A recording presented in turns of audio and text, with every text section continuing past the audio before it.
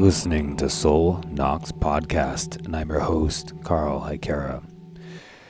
And this is, I think, let's double check, but I believe it is episode number 69? Yes, 69. I was correct. So it is, you're listening to episode number 69. This week on the podcast, my friend Vvoid from the band Nihilis and Graveir, down in Australia, is making his return to the podcast. We're kicking off kind of I guess you could say a new series of sorts that'll be recurring here and there. And basically what the whole concept is we're going to be covering basically our favorite black metal albums of all time. So we got so we're kicking it off with Under a Funeral Moon from Darkthrone. And the ironic thing is that it's also the 30th anniversary of Under a Funeral Moon, so it kind of worked out, the two things going hand in hand, right? When we decided to cover Under Funeral Moon, I didn't know that it was the 30th anniversary. It didn't really register with me, but then when we were preparing to do it, it came up, and I was like, oh shit. So perfect timing, I guess, is kismet of sorts. So yeah, so this episode, Vvoid and I discuss the classic Under a Funeral Moon by Darkthrone, which, we're going to be doing more of these episodes in the future, so hope you guys enjoy. I believe the next one we're going to do is Bathory, The Return of Darkness and Evil, and then we're going to wait till next year to do De Mysteris Domus Sathanas by Mayhem, so that it can also be the 30th anniversary of that album as well. So that's the plan. But before I get into the plugs and everything, I have something to feature. My brother and fellow horseman of the podcast Apocalypse, Mike Hill, of the band Tombs, Everything Went Black podcast, Scorpion Throne, has a new project that he just released an EP for. The project is called Begotten Sons, and that's SUNS. And the the EP is called Portraits of Desolation. And it's an amazing EP of kind of doom type of stuff. I guess you could kind of put it in a similar framework as maybe something like Triptychon, but in Mike's own particular kind of way, which of course everything Mike does, he kind of applies his own. Everything that Mike does sounds like Mike's music, if that makes sense. And this is no different. It sounds very much in the line with certain types of things that you've heard on Tombs, but it's like he took certain parts of the Tombs sound and kind of focused in on certain elements and developed those certain elements that you would where with Tombs maybe it goes this way, this one goes this other way, and kind of really develops like its own sound that is similar but separate from Tombs. So yeah, it's much more in the doom type of direction, a lot of goth elements, and it's a fucking amazing EP. Like, I really, really love this EP. He had sent me some pre-mixes of some of the songs that I heard, a while back, and then it was really great to hear the final mixes of everything, and it sounds awesome. The EP is amazing, has amazing album cover art. And yeah, it's just a fucking killer album, killer EP, and you can get it on Bandcamp. I believe it's the Everything Went Black music.bandcamp.com. You can check it out. So I'm going to feature the first song, which is called History of Burning. It's a fucking awesome song, awesome EP. Everyone needs to go pick this up right away. So yeah, I'm going to play the song, and then we'll get into the plugs and everything.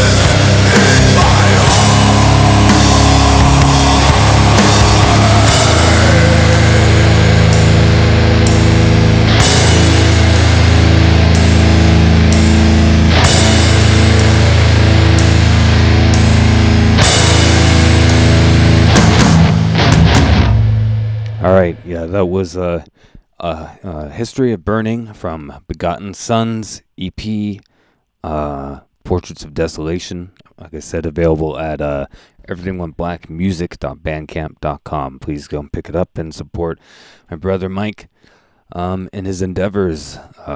It's a great EP. It's a really great companion to the Scorpion Throne EP.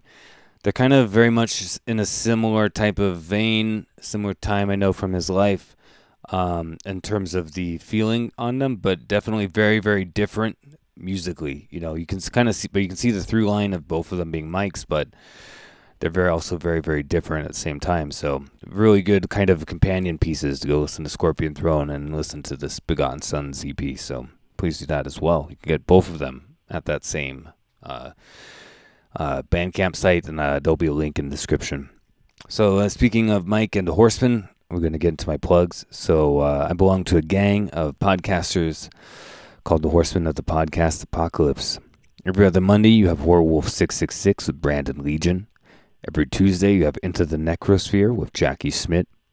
Every Wednesday, you have Mike Hill with Everything Went Black. And, of course, Mike and I also have our collaboration podcast that's split between Solnox and Everything Went Black called Darkness Weaves, which is working through the work of Carl Edward Wagner, the writer. Every Thursday, Mike Hill returns with Necromaniacs with Mike Scandato and Jeff Kashid. And then Fridays, you have the artist formerly known as Break the Apocalypse, now known as Spitball Media. And at random, intermediate times, whenever he feels like it, I guess, you got Iblis Manifestations from Cheyenne of Trivox. So that's the Horseman. Please go out and support everybody, share everybody's podcasts, spread the word. You need to follow everybody on social media, and make sure to rate everybody on Spotify or wherever you are listening to your podcasts. You can follow me on Instagram at either my name or at Denver Underground Radio, which is the online radio station I run. We have live shows every Tuesday and Thursday, both of which start at 9 p.m. Mountain Standard Time, 11 p.m. Eastern Standard Time. Show Tuesday is called Darklands. It's black metal, death metal, dark ambient, stuff like that. The Thursday show is called The Upstairs Room, and it is dark wave, goth, post-punk, all that kind of stuff. Like I said, you can tune in live at www.denverundergroundradio.com on those nights, or you can go onto our page on Instagram and follow us there. You can see all our playlists, and you can also You can get a link to our Spotify playlist as well in the stories archives. So you can at least listen to the Spotify ones. Then you can see what we share, and you can also see all the stuff for the podcast as well. So I'm using that as the landing page for both. So check that out. And then I have a Patreon at patreon.com/Soul Knox Podcast. It's $2 a month. You get 2 to 4 bonus episodes a month. And the Patreon's about to get a whole lot busier than it's been. The last few months have been a little slow, but I got a lot of really cool stuff. I just recorded a mega awesome conversation with my friend Joe all about Horror of Dracula and Brides of Dracula from my Dracula series. It's a really, really fucking killer episode. Like, we really get into those movies and really get in nitty gritty into the concepts and ideas behind them. And I'm really proud of the episode. So that's going to be coming up soon on Patreon. I also got one in the works for the next Dracula. Both of those will be coming out in October to kind of get caught up. So I got this one with Joe. I got one that's going to be coming out with Matt Prizo about Dracula, Prince of Darkness, and Dracula Has Risen from the Grave. And then I'll have some other types of stuff on the Patreon as well coming up. So I'm going to try to pack in as much as I can. October, I got a lot of shit coming your way in October for Halloween, and this is, of course, the official first episode of October, coming out October 1st. And I hope you guys enjoy what I got coming your way for Halloween. I got some really cool episodes. And a lot of stuff between the Patreon and the regular feed. Yeah, I figured this is a great way to kick it off because this album is one that I do listen to a lot during the Halloween season. It very much has that autumnal darkness about it. It's a perfect album to listen to in these types of eerie nights, say driving around with the cold wind blowing and the leaves falling off of the trees, and you have that chill, eerie, quiet night, with the wind, and you're out in some place in the night and nature where it's like I don't know, dark and eerie. I remember going to a haunted house. It's up in this place called Heritage Square out in Golden.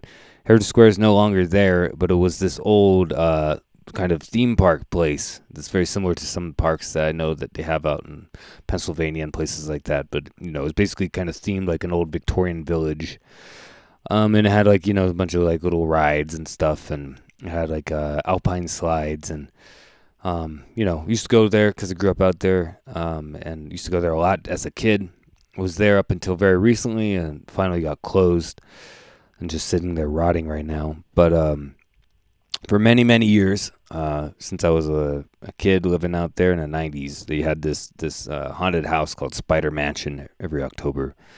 And I used to go there every year for a long time. And it was amazing being out there because Heritage Square is right on the foothills of the mountains. Like, it was right there on the edge of the mountains. It was right by Red Rocks, the amphitheater, which is very famous. It's right down the street from there.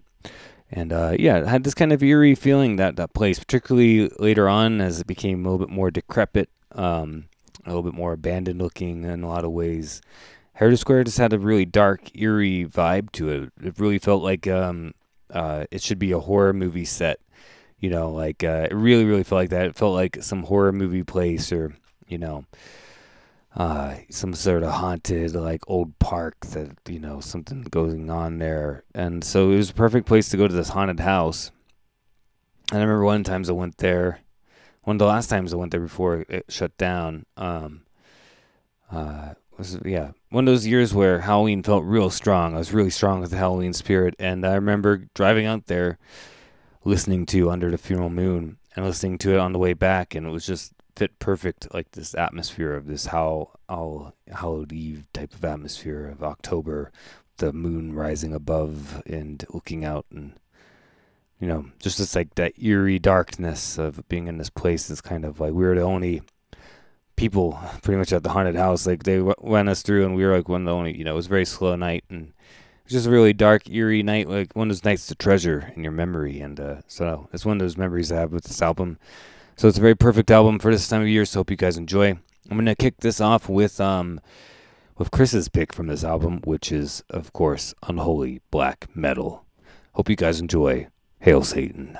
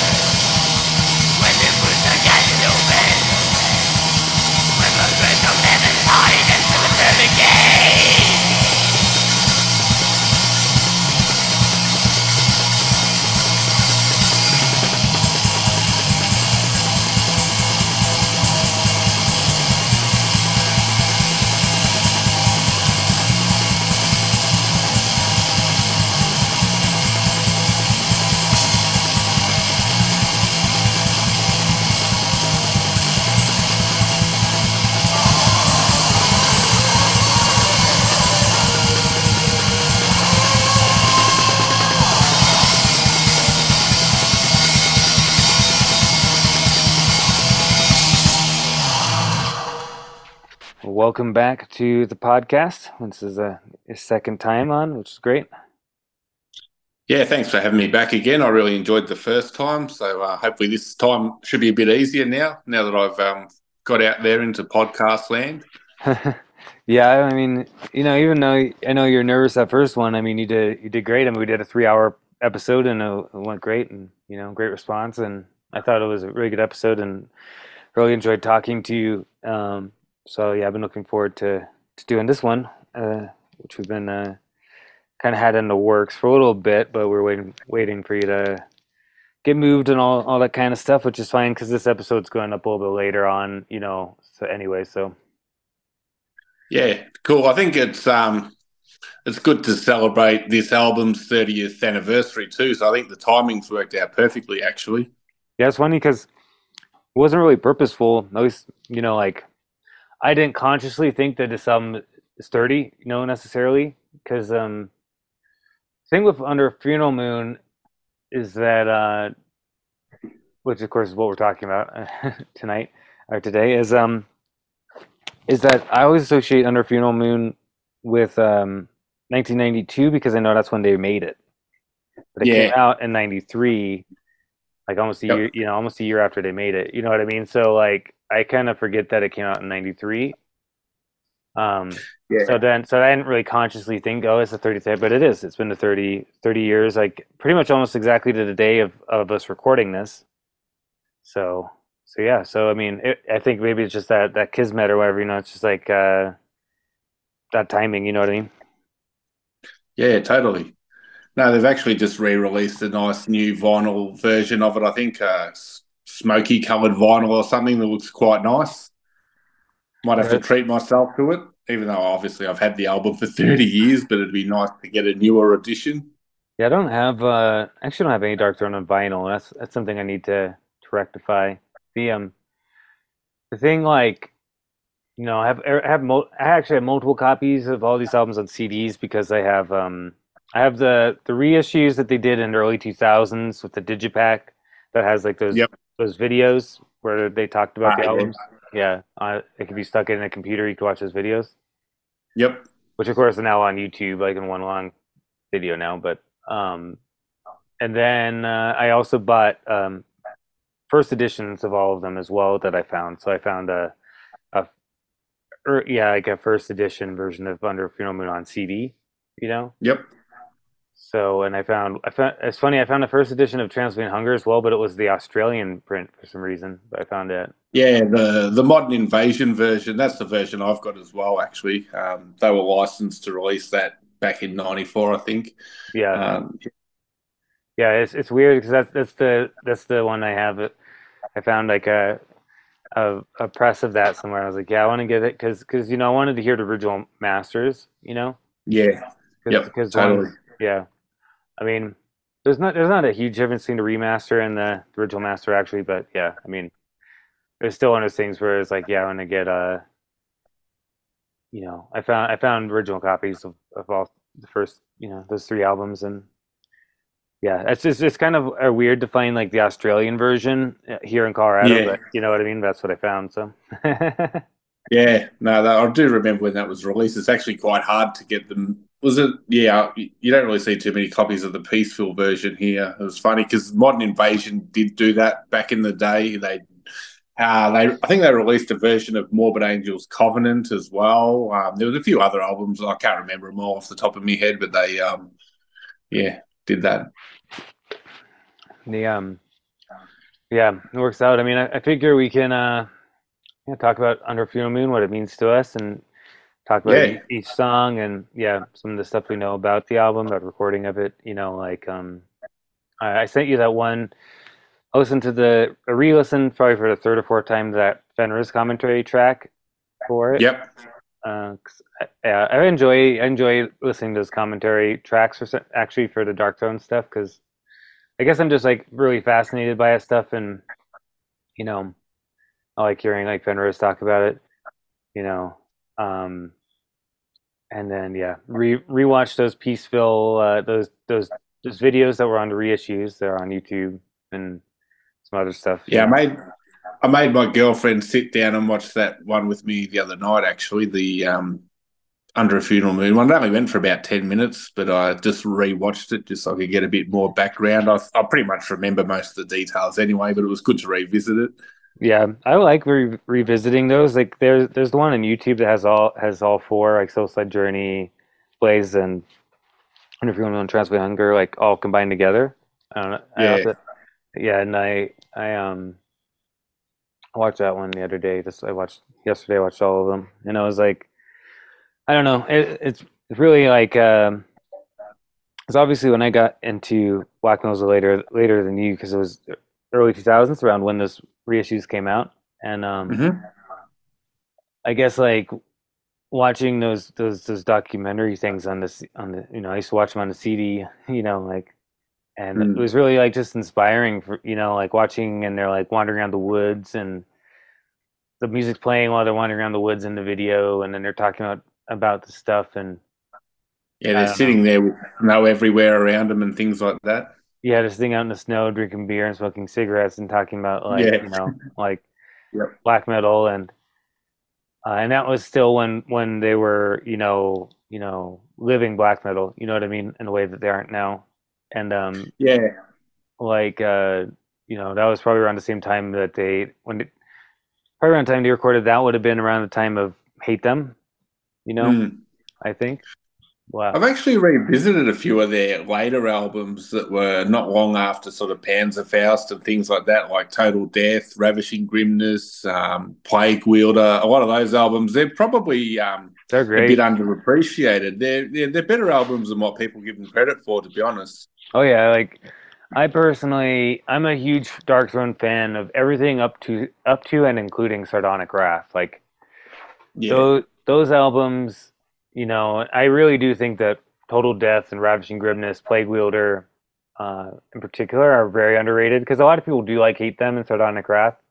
Like people try yeah. to kind of like people definitely appreciate those more, but Mm. even those can be kind of underrated as well. I think they're great. Like, but definitely like that era immediately after Panzerfaust is very underappreciated because, and I don't really understand why. I mean, it's Darkthrone being Darkthrone. I mean, they're really good songwriting. Like Yeah. uh, Nocturnal Culto was writing most of the songs on those albums.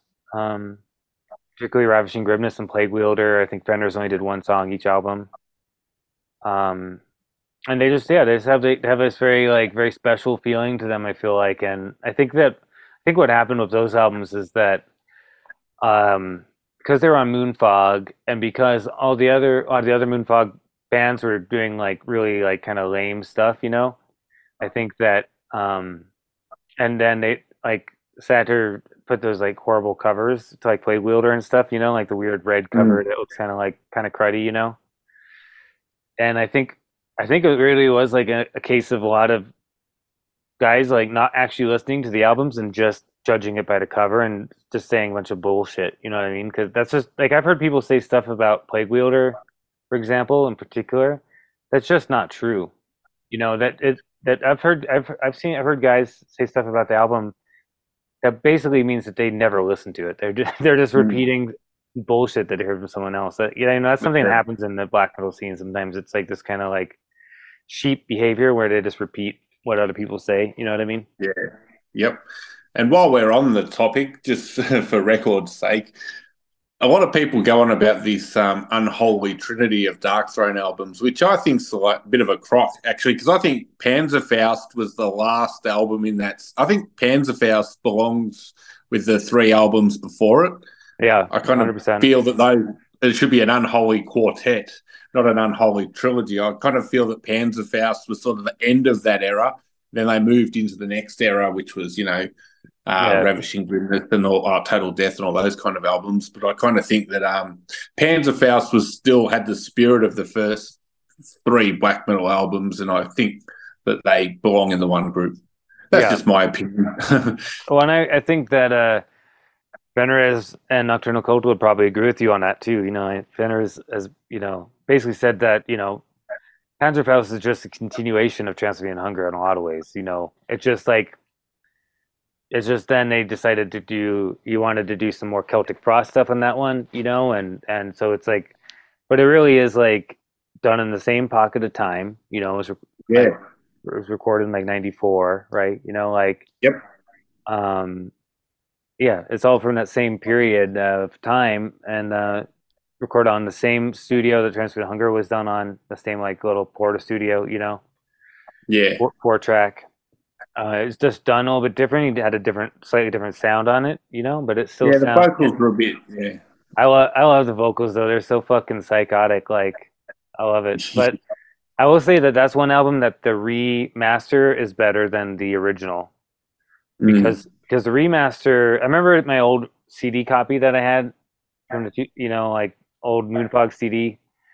Yep. Um, Whenever the vocals came in, the music kind of like decreased a little bit. You know what I mean? Like Yeah. it was like kind of like, but now like the new CD, the new master that you listen to on like Spotify or something sounds like it sounds really powerful actually. Like Oh, cool. yeah, like the vocals don't overtake everything like it did on the old version. It actually like makes you appreciate even more like the heavy parts, like the heavy songs sound even better. You know what I mean? So Yeah. Yeah. Quintessence is a great song too, actually. yeah, that's a great one. Yeah, and I love how fucking unhinged Nocturnal Cult's vocals are in that album. They're just Yeah. like fucking barbaric. Especially when you think about who wrote the lyrics to that song too. Yeah.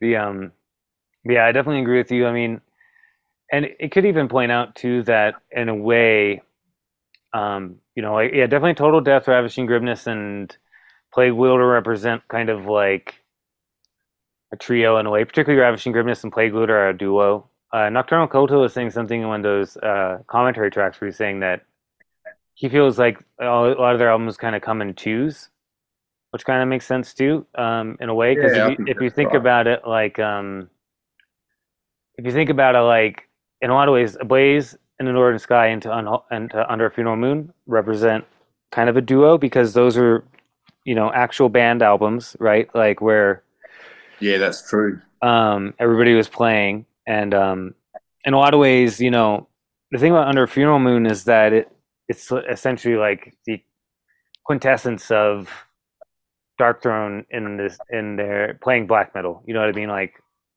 in a lot of ways, and it was them being a band, rehearsing, playing, which wouldn't happen again until Total Death era, but really not until Ra- Ravishing Grimness and like whatever it was like '99 or whatever, right? Like because basically between, I mean, I know that like Total Death was recorded like where Fenriz recorded you know um, drums and guitars on his songs, and then Nocturnal Culto he did not record drums. He does guitars for his songs, but it was done kind of like a weird way. And it Yeah. wasn't really until Ravishing Grimness that they started like really rehearsing and playing together. So basically, from you know, once they finished Under Funeral Moon and Nocturnal Culto and Zephyrus like fucked off to Norway, right? Like in like I think the end of '92 or whatever, beginning of Mm. '93. Um, Basically, like they didn't rehearse for really until like '96. Yeah, so Yeah. like it wasn't like Transylvanian Hunger and Panzerfaust are both basically Fenriz doing everything, and then Nocturnal coming in and doing vocals. You know what I mean? Yeah, exactly. Yeah, that's exactly right. And I think it did say in that video that you can kind of hear the sound. The band sounds like a live band on Under a Funeral Moon too, I think. And I think being Yeah, the definitely. last album with Zephyrus, I think I really think it was a shame that he was no longer in the band because I felt that the three of them made a great band. Yeah, And you can hear that they actually, because they said on the video there, Nocturno Culto said they rehearsed as a three-piece with vocals too. So it would have been great to have heard what some of those rehearsals sounded like. well, you actually can hear what those rehearsals sound like. There's a Let me look it up. My friend sent me a copy of this. It got released a few years ago, Mm-hmm. and trying to remember what it's called. I have it on CD, but and you can listen to it on YouTube as well. Um, Okay. but it's called um,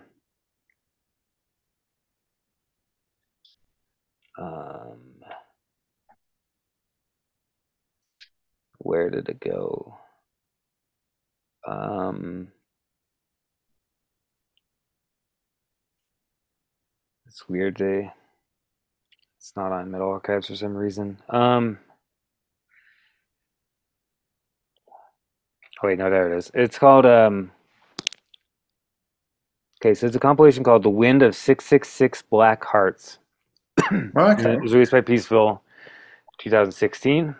Um, it has a rehearsal from 1991, Hmm. for them preparing for Under Funeral Moon, and then it has a rehearsal from 1992 with them preparing for Under Funeral Moon. And so it has like Summer of Diabolical Holocaust, Crossing Triangle Flames, Under Funeral Moon, The Dance of Eternal Shadows, and Unholy Black Metal raw rehearsal versions. Um, Crossing Triangle and Dance of Eternal Shadows don't have vocals, but the other ones do. How And do they sound? it sounds good. It basically it sounds like the Vlad Tepes version of Dark Throne. You know what I mean? Like Oh, it kind of even sounds like better. yeah, it kind of sounds like the it's kind of like the sound quality of like a better Vlad Tepes demo. You know, Yeah, cool. like if I you're listening to definitely. War Funeral March or something. Yeah, nice. It's very good. Yeah, I definitely recommend checking that out.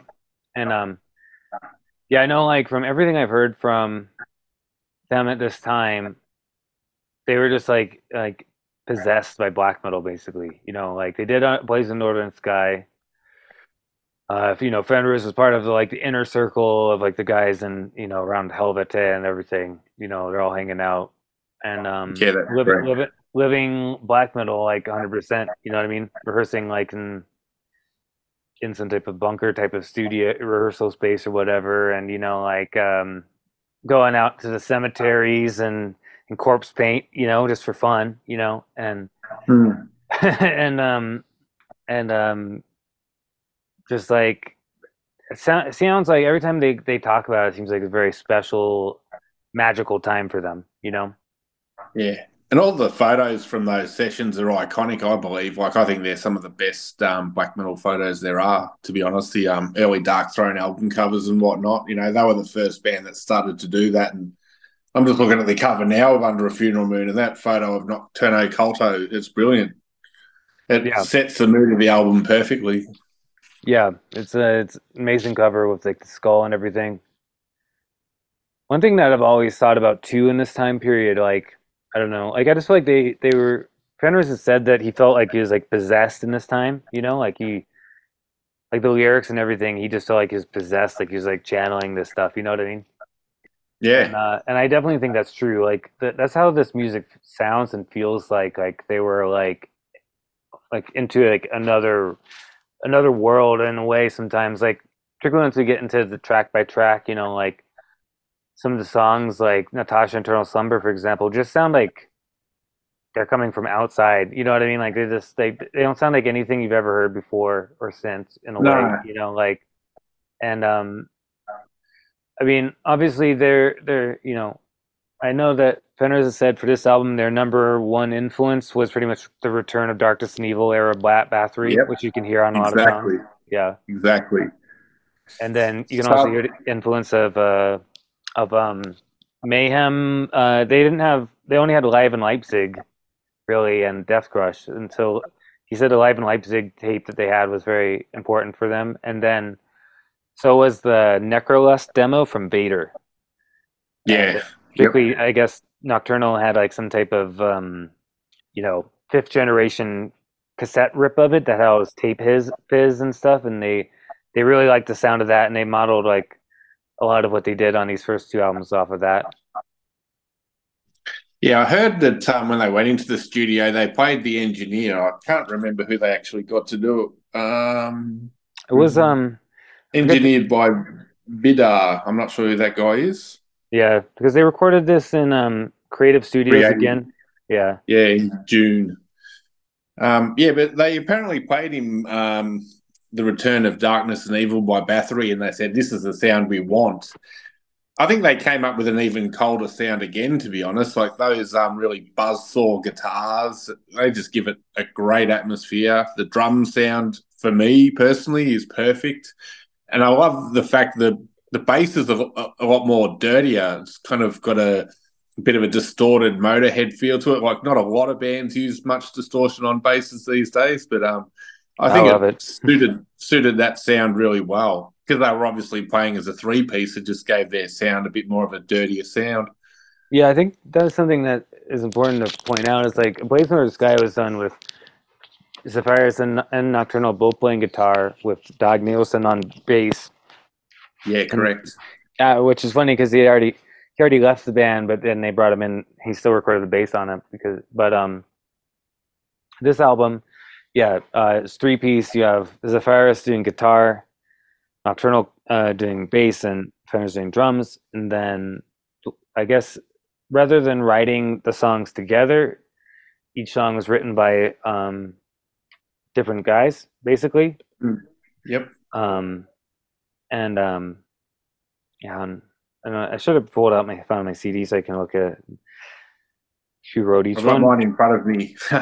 Yeah, because I know like on the CD it shows the notes, but I know that like each song was written by different people. Like I know Tasha Internal Sleep was written by Nocturnal Culto, and Hang on, the um, writing's way too small. I can't even read it, man. yeah, And I've got me reading glasses on. I still can't read it. It says who writes the song. Yeah. I think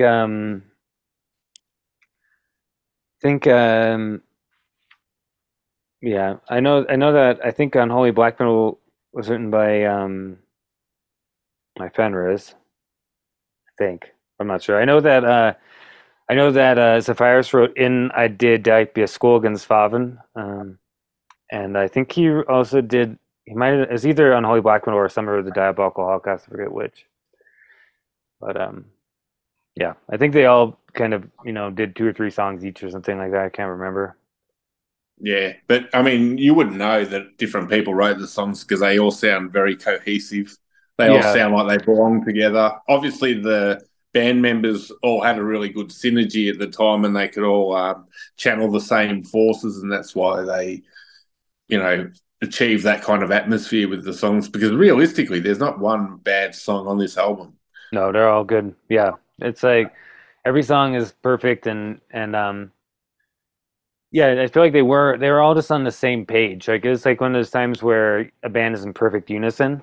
You know what I mean? Like Yeah, where everybody is on exact same page. Everybody is I know that they're like, you know, particularly I think they were smoking a lot of marijuana at the time from what it sounds like they won't and I feel like they were pretty like zoned in, you know what I mean? Where they're almost like probably like yeah, that kind of thing that happens with bands sometimes where when they're so much on the same page it's almost like telepathic in a way. That's kind of how surprised the album. Surprised the album wasn't a bit slower than if they're all cooked while they wrote it. it the the one thing I really like about this album too is that it's like it's recorded basically live, like they record all the basic tracks together, each song. Yep. And and one thing that I really like is that there's only one guitar track, one bass track, one drum track, right? Yeah. And And then you can there's really hear that. yeah, and there's solos that happen at time, that come over. They did record a solo as like an overdub, but Yeah. so it's not like the guitar drops away for the solos or something. But it's still like just one guitar, one bass, and drums, and then obviously I think some overdubs with some of the extra drum sounds, like like there's some like um, bell sounds and like that, like crazy. A few points there's that kind of crazy, almost like gong sound or something. You know what I mean? Yeah. Um, Yep. but yeah, I mean, if you think about it, like I really like that because there's something to be said for that kind of primitiveness in the sense that this album is like it's like it's not claustrophobic per se, but it's very like it's creating a soundscape, right? It's creating a soundscape where like, guitars and bass are going along. They're not like there's not like a super dynamic range of tone essentially, but then like No. you'll have like this humongous fucking fuck all like bass tom. Boom Mm. boom like just fucking hit the sound, like it's very extreme like kind of soundscape they've created with the music, right? Yeah, And and in a way, some of the riffs are quite primitive too, and the bass just sort of plods along underneath. But it's got that a real good groove and a rhythm to it that just gives it a heap of good bottom end, and it just complements the more trebly guitar sound as well, and just gives it that great sound. yeah, exactly. And I think there's something part of what works so well with the album is that because there's only three instruments for most of it, like um there's space, so you can hear each instrument very clearly. And this is something that I always found very puzzling was I would see when I first got into, black metal and this album and stuff, I'd see like reviews of people being like, can't hear the bass. And I'm like, this he's like, are you fucking can you like are you an idiot? Like, like I know the Wow. bass is distorted, but it's very, very audible on this album. Like you can hear each instrument. Like I think I just always found that kind of puzzling, because it's just like maybe like people aren't used to bass being distorted this way, but I like it. I think that it works so well because basically the guitars and the bass kind of you can hear each one individually, but then they also work together because they're Yeah, kind of filling in each other's sonically, but they're both like this kind of buzzsaw like type of tones, which I really love. yeah, I love that sound too. I don't think enough people have tried to utilize it. I'm surprised more people haven't. I mean, I'm sure plenty of people have been influenced by this album, but I've never really heard another album that sounds as good as this. Yeah, it's actually kind of peculiar because like um out of like a lot of Darkthrone's albums, I think this is peculiar for some reason one of the ones that's the least ripped off. Like most people, you hear a lot of Transylvanian Hunger rip-off albums. Yeah. And I've even heard some bands that try to rip off A Blaze in the Northern Sky, but there's not a Mm. lot of bands that seem to do this album per se, and which I find odd, like because to me this is like a blueprint album for black metal. I mean, this has like the primitive riffs, the atmosphere, the unearthly like fucking sepulchral atmosphere of black metal, yeah, black metal should have, and it has like the primitive ugliness and the sound. Like I really love this kind of guitar tone, like that. I've always just I really love black metal that has this kind of, yeah, I don't even know how to explain it. It's like this buzzsaw garbage can type of guitar tone, however, kind of transistory guitar tone that you Yeah, get. Like I guess. Yeah. I don't know it's like that. It's like I know that they recorded the guitar like with like probably like I mean a lot of the guys back then used like maybe an HM2 through like a little tiny PV amplifier. Like I don't think it was I recorded. think that's exactly what they used was a PV Rage. And now since I've learned that, I'm really upset that I sold the one I had when I was much younger because I had one of those little 15-watt PV Rages back in the day. Yeah, and I know like a lot of those band again. I saw that there in a video. There's this YouTuber guy Boris T. He did a video where he went to this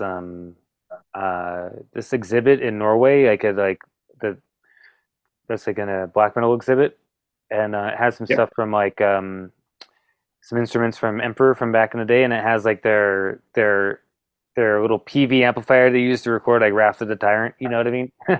Yeah, right. I was like, yeah, like I mean, and that's like all those guys are just using like crappy like PV amplifiers and stuff, or like I know that Darktone used Marshalls like on before that, but I don't. But when they did black metal, they stopped. Didn't I don't think they used the Marshalls, but Yeah, it I know gives you a that. much warmer sound, I guess. But I've always used Marshalls. I don't know why. I've just always found them to be the most satisfying amps to use in a band situation anyway. But I think maybe to record, I'm actually keeping an eye out for a PV just to get a bit more of a range of sounds.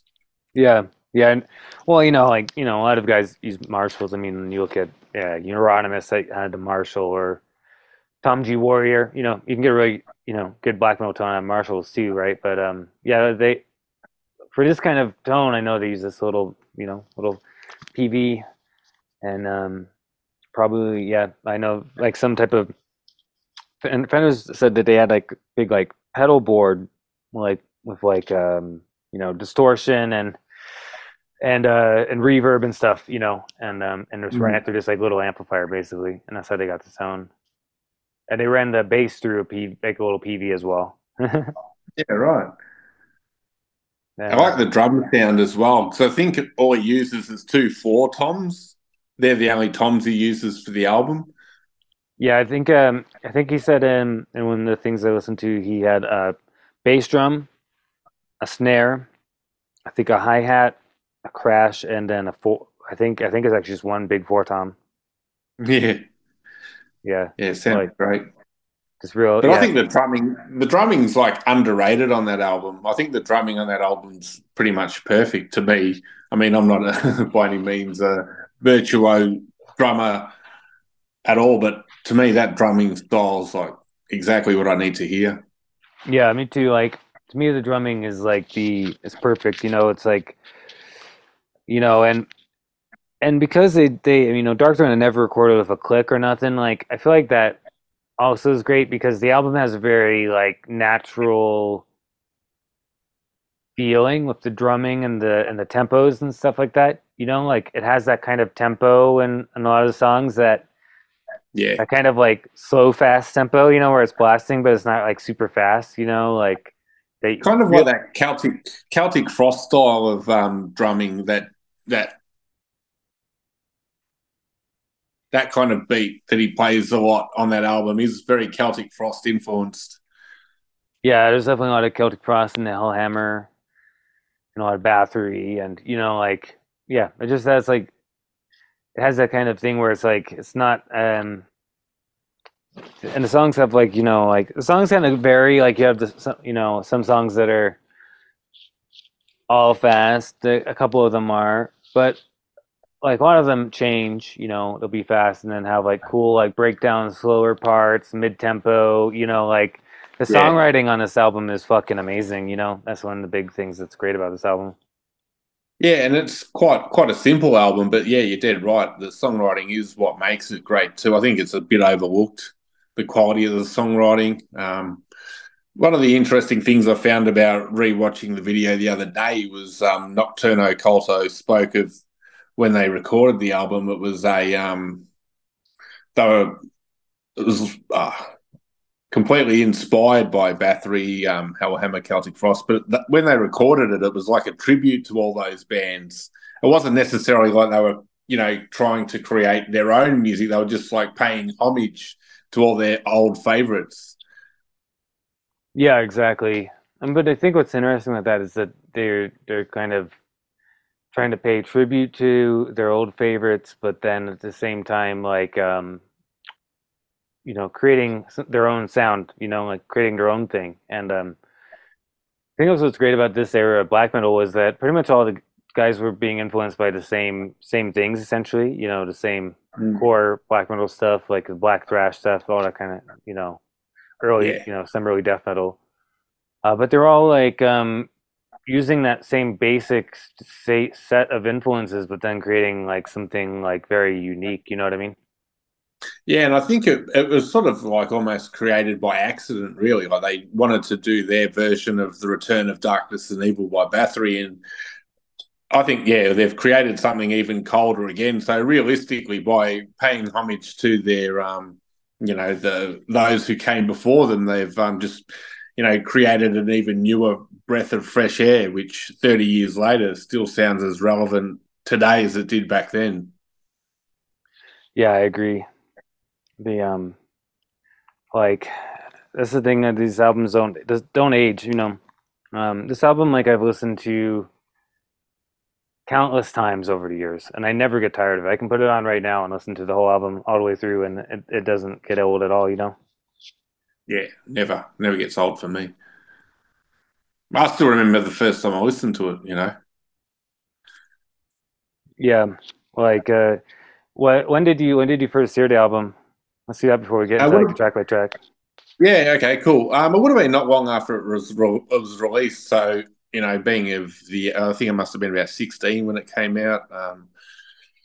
Was already well aware of A Blaze in the Northern Sky. That became an instant classic between the group of friends I had at high school, and that all listened to death metal and black metal and things like that, because there was no real black metal scene at the time. When A Blaze in the Northern Sky came out, it was a lot different to a lot of the things we were listening to, because they were more death metal based, I guess. And it had a real caveman feel to it, like the drumming, everything just sounded so good and primitive, and it just sounded totally evil, and I just loved it from the minute I heard it. But when Under a Funeral Moon came out, it was even colder again, and I was just like, wow. I mean, how on earth did they come out with something so fucking? This is the first time I'd ever heard an album that really gave me that spine-chilling, cold feeling that a great black metal album can give you. And I think that I wasn't prepared for that, and I was like it was really blown away by, even when I was sitting there listening to it. I think I was listening to it down in my parents' garage, because they've got a garage about 50 metres from the house, and my dad's got a gym, still has to this day. And I think I might have been either down there, either sneaking cigarettes or working out. I can't remember which one I was doing. And I was listening to Under a Funeral Moon, and it was nighttime, and they live in a pretty isolated area, and it just suited the mood really well. Even the length of time between each songs, it was like 8 to 10 seconds. I'm like, what the hell's going on? And it would stop, and then the next song would come in out of nowhere, and it was like, wow, it was just, I don't know, it just made the whole album just sound a lot more mysterious. And yeah, the whole 8 seconds between each song thing that Fenris did was I thought was very I still find it very like what's the word, it's so like so weird in a lot of ways, like we're not, like you don't hear very many bands doing that, you know what I mean? Kind of gives the songs, like the new songs, more impact when it starts too, and it creates a bigger break. And then when the next song comes in, it's like, seems to be more impactful. I don't know what that extra 3 or 4 seconds gives it, but it seems to work. I think it's just because it's just like a little too long. You know what I mean? Where it's kind of like, okay, all right, okay. Oh, there it is. You know what I mean? Like, yeah, it catches you by surprise. Yeah, exactly. I mean, sometimes like, and I haven't listened to it in a while, and you put it on, I'm still like, kind of like, oh, right, that's right. There's like this long pause in between each song. You know what I mean? Yeah.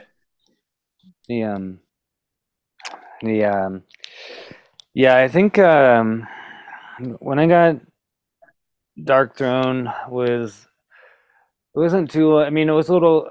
They weren't like the first black metal band I got to. Like they came a little bit later.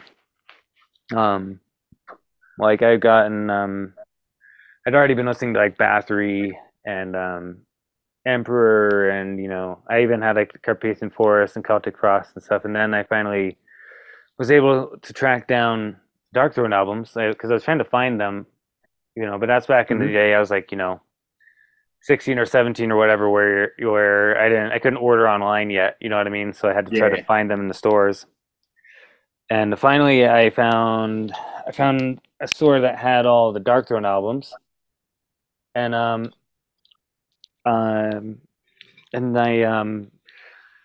bought them in order. So it was funny because I bought Blaze Northern Sky, right? And then the next week when I went and bought Under Funeral Moon, the next week I went and bought Transylvanian Hunger, you know what I mean? Mm-hmm. Like so I kind of like listened to each one, like so Blazes in North Sky was my first Dark Throne album I heard. But and for a long time that was that one really had a special place for me. I really like, and it still does, like it still like gives me this great feeling when I listen to that album. I love the sound of that one too. It's more powerful than this one in a lot of ways. The drum sound is more powerful and stuff, Yeah, I agree. I mean, honestly, that's so close. That'd be a 9.5 if Under a Funeral Moon was a 10. Like they're as good as each other, really. Yeah, but the thing with Under a Funeral Moon is that it's more pure. Like the songwriting is more focused.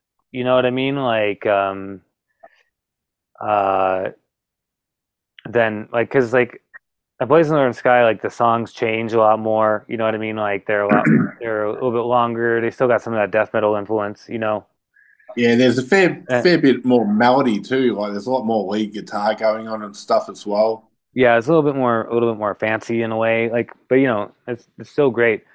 But I definitely was very attracted when I first put on Under Funeral Moon to just the whole thing. I never really heard anything that sounded like that, really. You know what I mean? Like, except for maybe some punk stuff that I had, you know, listened to before. You know, like that had maybe like a similar sound quality. You know what I mean? Like, you know, Yeah. I had Yep. heard like you know Discharge and Rudimentary Peni and stuff like that. You know what I mean? Because I was into punk and goth and stuff before I got into black metal.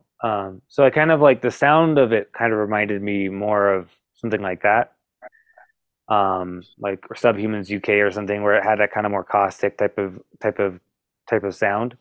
So Mm. it wasn't like completely like nothing, but then like the songwriting and the atmosphere was something that I you know was very like unique. Like um, so it was like on one hand like I could dig into the sound itself because like I understood that sound. I always liked that type of sound when I was listening to punk, but this was like more extreme, taking it further, darker. You know what I mean? Like very very unique. Like and definitely made a huge impact when I finally heard this album.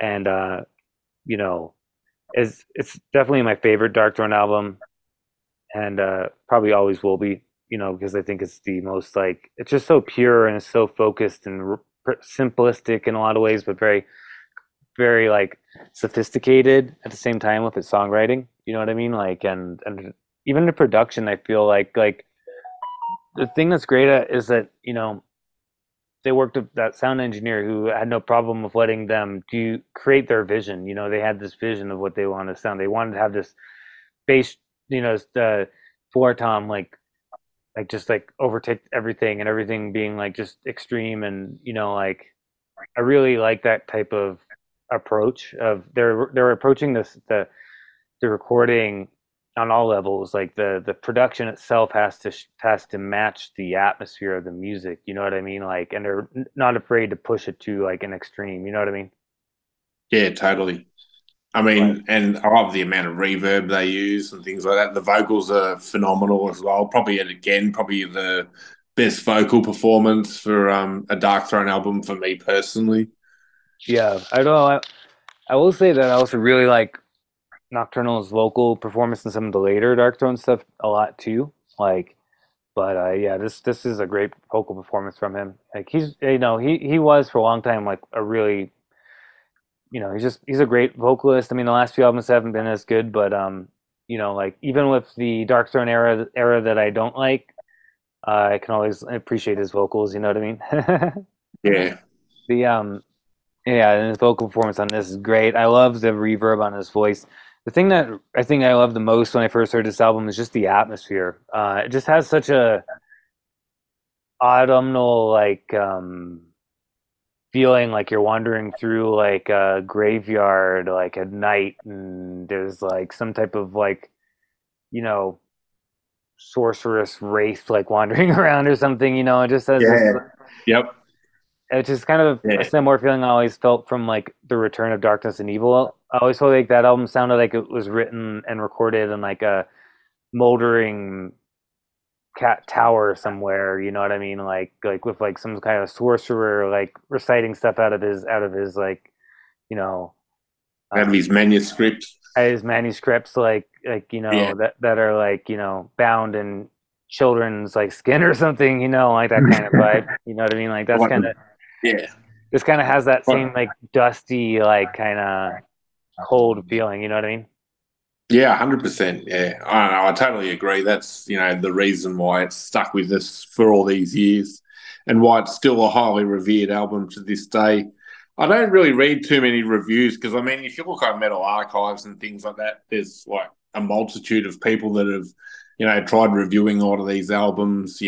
People that may not have got into black metal until 10 years ago or whatever. But I can tell you this now that when I did buy magazines when this album was released, like I did not see one negative review whatsoever. Like everyone was very positive about this release, and I think they saw it for what it was.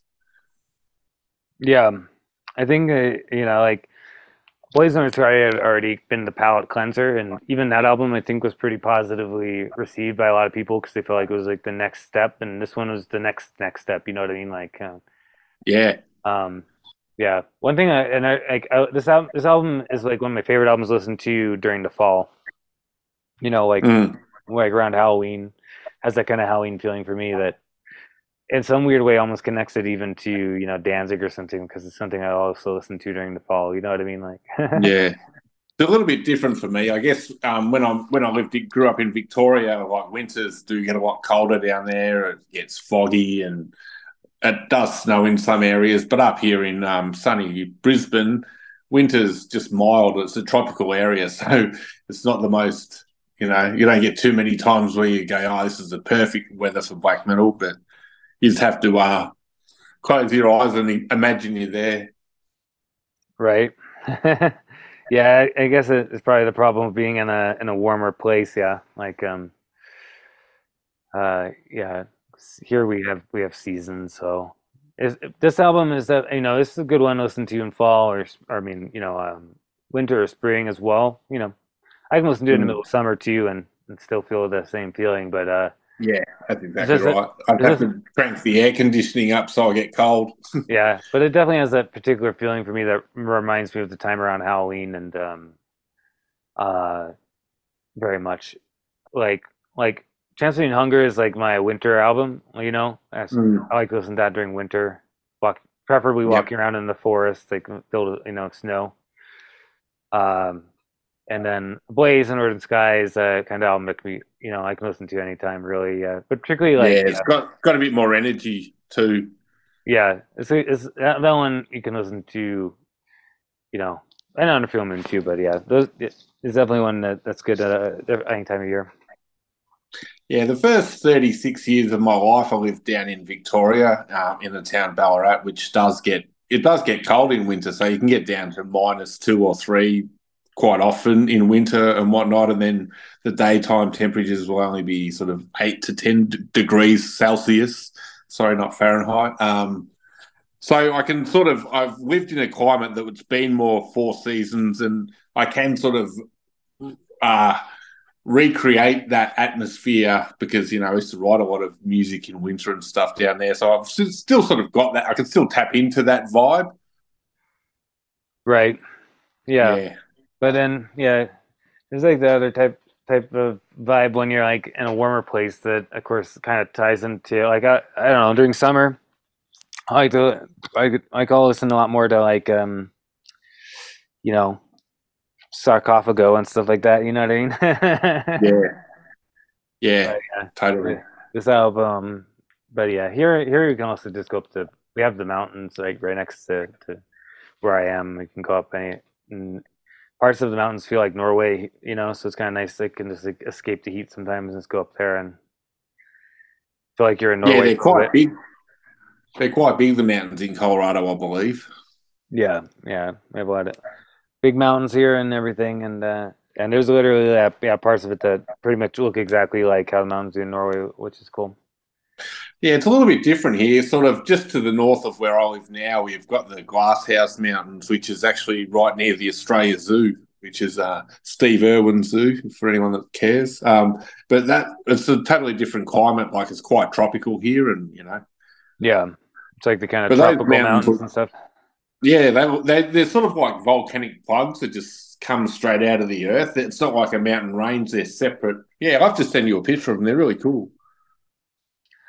Cool, yeah, yeah. So probably a little bit different. I mean, you get high enough on a mountain, it will eventually turn into just because the elevation. Like, there's certain types of the you can like have mountains where the base of them is the forest and then like the rainforest, and you get up further, and all of a sudden it's like a totally different type of environment, you know? Yeah, no, ours aren't that tall, but quite a few people get stuck on them in certain types of year, and they need to be rescued and things like that. And they're not even that tall, but because it's like they get quite wet and stuff, people can slip and fall, and they've closed a couple of them down. So yeah, I think people kept getting stuck up there, or there's a fair few people get killed up there actually. Yeah. Oh, well. Yeah. So What do you do?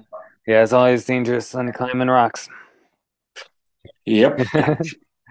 Well, let's go through the album song by song and talk about Let's each do it. song. And all right, so the first song is Natasha in Eternal Sleep, which was written by Nocturnal Koto, I know. Ah, yes. And Sure. this album is very otherworldly. I remember trying to learn.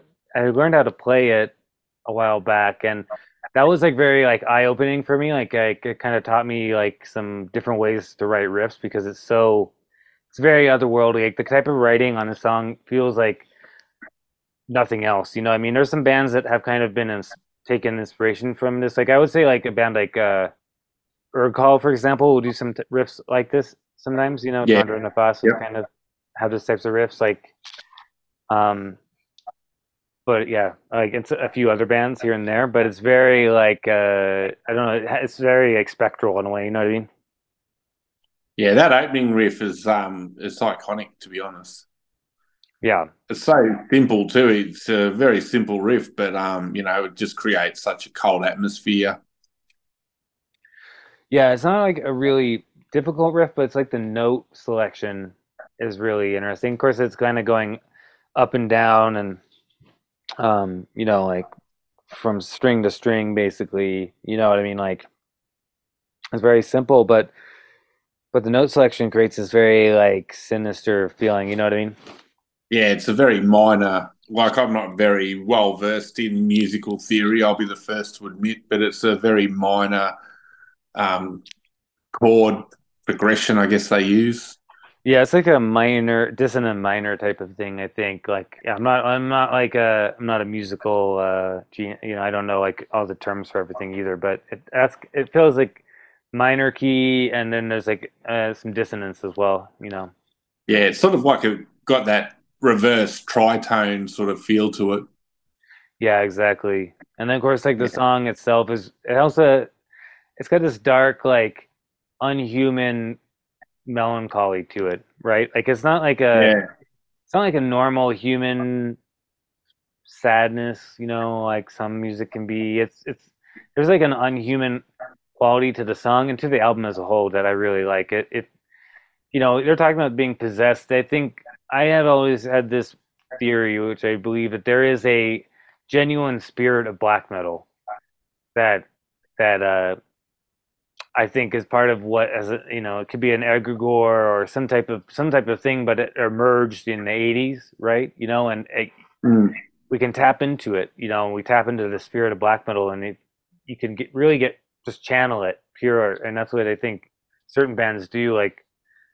Like where it's not, it's like it's almost beyond like because there's like bands that are more say occult or have different things going on, and that's like part of the spirit of black metal. But there's also just the pure spirit of black metal, if that makes sense. And I feel like yeah, this album is channeling this pure spirit of black metal, and there's something kind of unhuman about whatever this is. It's unhuman. It's dark. It's like fucking abyssic in a way, and it's very sinister, yeah. And there is that hopelessness, like it in that song as well. Like you just feel like you're doomed from the beginning.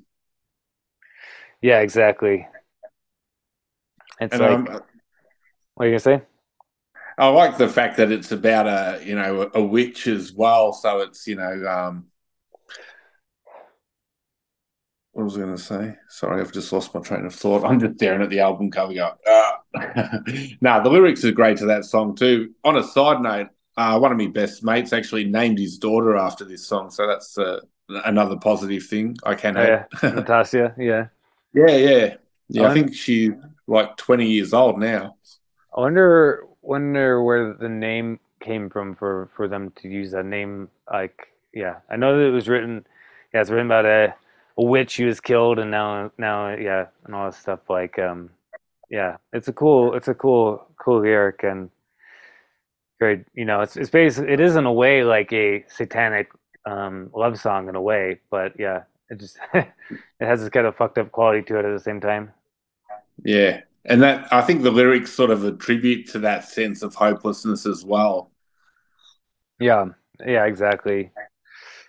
The yeah, I think it's a great like way to start off the album, like it's like starting it off like being, yeah, this is, it's very minimalistic song, it's not too long, creates like a great atmosphere to start it off, you know what I mean? Yeah, totally. Yeah. It's a simple song. There's only three or four riffs in it, but yeah, they all blend together seamlessly. And then I like the way the song ends as well. Sort of goes back into the intro and there's a few different movements. And the bass sounds really great under that main riff as well. Yeah, that's something that I tried to do on some of my demos that I've been releasing recently, is because I only had, four tracks, right? Mm-hmm. Kind of like how they did. I had one guitar, one bass, one drum, vocal. So Mm-hmm. a lot of times because particularly if I wrote a riff, kind of like this type of riff where it's like da da da, and kind of riffs like Yeah. um, I would play the riff and then think in my head, okay, the bass is gonna go underneath this, like, you know what I mean, like to keep it together, right? And so I did that a lot Mm. on my demos where I would write it with the knowledge that, yeah, the bass is going to be maintaining kind of the low end, kind of like how it does on this. Yeah, I've used a similar thing as well when I've recorded some of the earlier Nihilis stuff and that. I've sort of used a very similar sort of technique where the bass sort of just sits underneath. It sort of plays the root note, but it's sort of, instead of trying to keep up with the guitar, which I'm trem picking, I sort of do a half-time bass that's more locks into the drum. And I think Yeah, it gives it a better feel. It gives the bass more bass as well. And it sort of creates more of a, I don't know, more of a solid foundation for the guitar. yeah, particularly if the guitar is playing a riff like that is not playing just like a regular, like, rhythm guitar, like it's playing like a riff that's like, single note riffs, you know what I mean, like going. Mm-hmm. Yeah. I think that it works better to maybe have the bass holding down the root note of that kind of riff, or playing something a little bit different from the main riff, so that the main riff seems to kind of lift above that, and then maybe here and Yeah. there you can have the bass kind of go along with the riff to add a little variation, but primarily have it kind of sit underneath as like the foundation. Yeah, exactly. And then we have Summer of the Diabolical Holocaust, which I love when this song comes in. Just like you have 8 seconds of silence and it's like da da da. You know what I mean? Yeah. Yeah, the start's nice and slow. It's got that real doomy sound. The bass is really heavy in the beginning. Yeah, and like this song, definitely you can hear the influence this song had on like bands like Suitor as well, because like Mm. if you're listening like like some of Suitor stuff, like Desert Order and Hell, they have songs that kind of start off like this where it just goes right into it with the vocals and everything, like right from the start. You know what I mean? Yeah, And it's just like, yeah. and then Doesn't yeah, then really, it slows down. yeah, it doesn't really build up. It just gets into it. Yeah, Yeah, it just goes right into it, and then yeah, then there's like the kind of mid-paced breakdown part in this, which is very Celtic Frost as well. yeah. I love that part actually, and then the guitar solo is brilliant too. Yeah, that's one thing that I love about this album is the solos. Yeah. Uh, yeah, like I don't know. I was talking with I just recorded an episode recently of Drew Goth, Yep. fellow I Australian. actually, I've he lives only about he's only about 15, 20 minutes from where I live actually. Oh, really? Yeah. Yeah, I was Yeah, talking. yeah. He's one of his bands is playing a show that we're doing a Graveir show in September. One of his bands is supporting. Yeah, yeah. He's Oh, a good cool. lad. Yeah, yeah, he's cool. Like I just recorded that a few days ago, and we were kind of talking about guitar solos. He was like saying he hasn't put any in to Drew Goth yet, but he wants to. But I was kind of talking about that. I was like, yeah, I always like. I kind of like. I'm not a. I like. I kind of like solos in black metal, like when they're like the way that they do it on this, like Yeah, because I know that it's definitely kind of a controversial thing with some black metal people. There's some black metal people who think that black metal shouldn't have solos at all, but I disagree. I mean, I think that particularly if you're rooted in the 80s, early 90s stuff, you're gonna, all those bands had solos, and yeah, exactly. Yeah, I think it's I fun to mean, do that too. I like doing solos on black metal stuff. yeah, I don't have an issue with it at all. No, I don't see the problem with it. I think I'll probably try and add it a bit more in the future too, to be honest, because I think they can create, a different atmosphere. They can take the song down a different path, and just makes the creativity Sorry, I'm getting a bit tongue tied here. Makes the creativity flow a bit better when you can, mix things up and, try different techniques with guitar solos and stuff. Sometimes the simple ones are better. Like, I'm not a very good lead guitarist, I'll be the first to admit. Like, I don't even know what any of the bloody scales are. But I Yeah, me can neither. write a solo just through feel. It's all Yeah, just done through feeling, you know what I mean? exactly. And you don't need to, be a Joe Satriani to do like a Slayer solo. You know what I mean? Like, Not if at you want all. to, like that's kind of what was liberating for me was that I had a little like had a little bit of back in the day. This was like I think I started playing solos and my stuff probably like 12 years ago or something like that, 13 or whatever years ago. Whatever. I remember having a little bit of trepidation, but then I was like, no, I'm gonna go for it. I mean, it's probably like 2009, I think, and Mm-hmm. so I started writing stuff, and I would only do it when I heard it, like in the song. I was like, okay, solo needs to go here, and then on 4 track, I would just recorded solo on the same track as the vocal track, so so there wouldn't be vocals over the solo parts. You know what I mean? Yeah, you rarely hear Uh, too many people do vocals over solos. That's one way to get a guitar thrown at your head if you're in a band. yeah, exactly. So like, so I just put the solo over in those parts, and at the same time, I was also really like, this was probably around when I first started the Verklokas project. I really had this idea of going back to the roots even more so and being like, like just unashamedly writing, okay, it's gonna be my Celtic Frost riff, it's gonna be my Bathory riff, just for the, you know what I mean, like kind of throwing those into there more so than I had Yeah. at that point. And Yep. I've actually done that once before. I have written a song where each riff was sort of like a homage to a certain band, and I won't give too much away because I've released it. But yeah, I like the idea of that. It's not something I do all the time, but it's a good way to mix things up. yeah, I was just kind of like really like going for it with that, and the kind of 80s 90s influence, 80s early 90s influence, and so yeah, natural extension, I was doing solos, and I started developing kind of solo style, and I had different ones for different things I do, like Hmm. you know different it could project one, some projects might need a bit more melodic solos where something that's more 80s black thrash influences mixed in there, you're gonna have more chaotic solos, but it's just a lot of fun, like starting to develop that skill and everything, and yeah, it's very liberating because like I don't know, it's just that kind of liberation of like, yeah, let's just fucking go for it.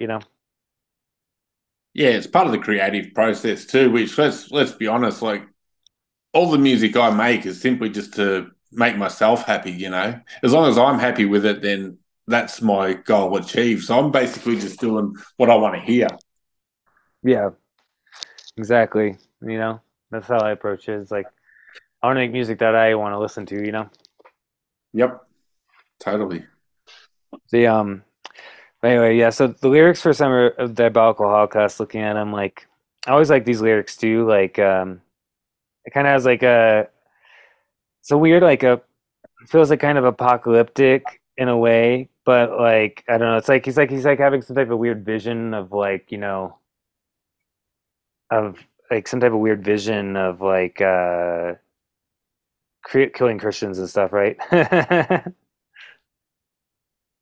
Not a terrible subject at all. No, yeah, like that's kind of what it seems like when I look at the lyrics. Like Like it's kind of like having like some type of vision of this kind of like diabolical holocaust. Yeah, and it sounds almost like and in my darkest fantasy, as I reach for hell, I I am am free. free. I love that And then part he of the goes song. into the solo. That's yeah, it's iconic, that part. Yeah, that part's amazing. That's one of those parts that I always have to like sing along. Yeah, yeah. And then the solo is brilliant. And I think that's one of the things that they kind of missed when Zephyrus left the band. I think he was obviously more of an accomplished lead player as well. Yeah, yeah. I remember listening. The thing I listened to, Fenders couldn't remember who did the solos, but yeah, it's probably Zephyrus, but he couldn't remember. I know Mm. that Nocturnal did some of the solos on Blaze, and I think Fenris did a few solos on the Blaze as well. But Yeah, okay. yeah, I think definitely like after Zephyrus left, they kind of they didn't really get back to doing solos and stuff until they started doing their more like heavy metal influence stuff. Because Yeah, I don't think which was there's after that. yeah, because there's not really a lot of solos on you know like that I can think of on like Total Death or Plague Widower or that kind of stuff. Nah, they're a lot more riff based. Yeah. See, the Dance of Eternal Shadows. I love this one. It's got the real like Got a nice doomy intro. yeah, I love this intro. Like just real like kind of I don't know, it's just a cool like kind of groovy riff, you know what I mean? Really Mm. like iconic riff like the beginning. Like And I love that the line where he goes, "I am here while I feast upon your flesh." yeah, I love Like, that and then part. it goes into the fast riff. It's just magic. Yeah, I really love that part. I am him while I feast upon your flesh. That's another part that I always do the vocals too. Yeah. Mm. And Yeah. just the reverb and the delay on his voice just gives it that much more depth as well. Yeah, exactly. And like yeah, this like has such a great like type of I love the part two where he's like, I am ready for the God below. Yeah. Red flesh to Yeah. penetrate my skin. But I always, when I think about them lyrics, it confuses me a little bit because it always makes me think of the Goat Lord version because they used the same lyrics off a couple of these songs on Goat Lord, and I think that was one of the songs they did use the same lyrics. And I can imagine each version, and it sort of messes with me a bit. Yeah. I haven't listened to the Goat Lord versions enough like to get to hear them both, you know what I mean? Well, the actual song's completely different, but they just use the same lyrics. Yeah, yeah, but that's what I mean is like Yeah.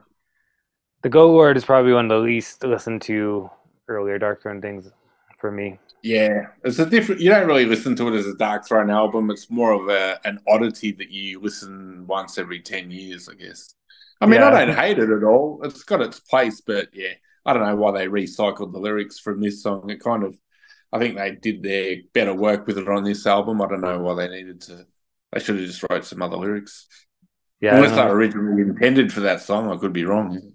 I don't know. Maybe Fender's just like, oh, I want to keep like because Goat Lord wasn't going to come out at that time, so maybe he just thought, okay, I want to use these lyrics as I like them. So Yeah, so probably a fair point too, actually, because I yeah, can't actually quite read when the lyrics were written. It's that small on the CD cover.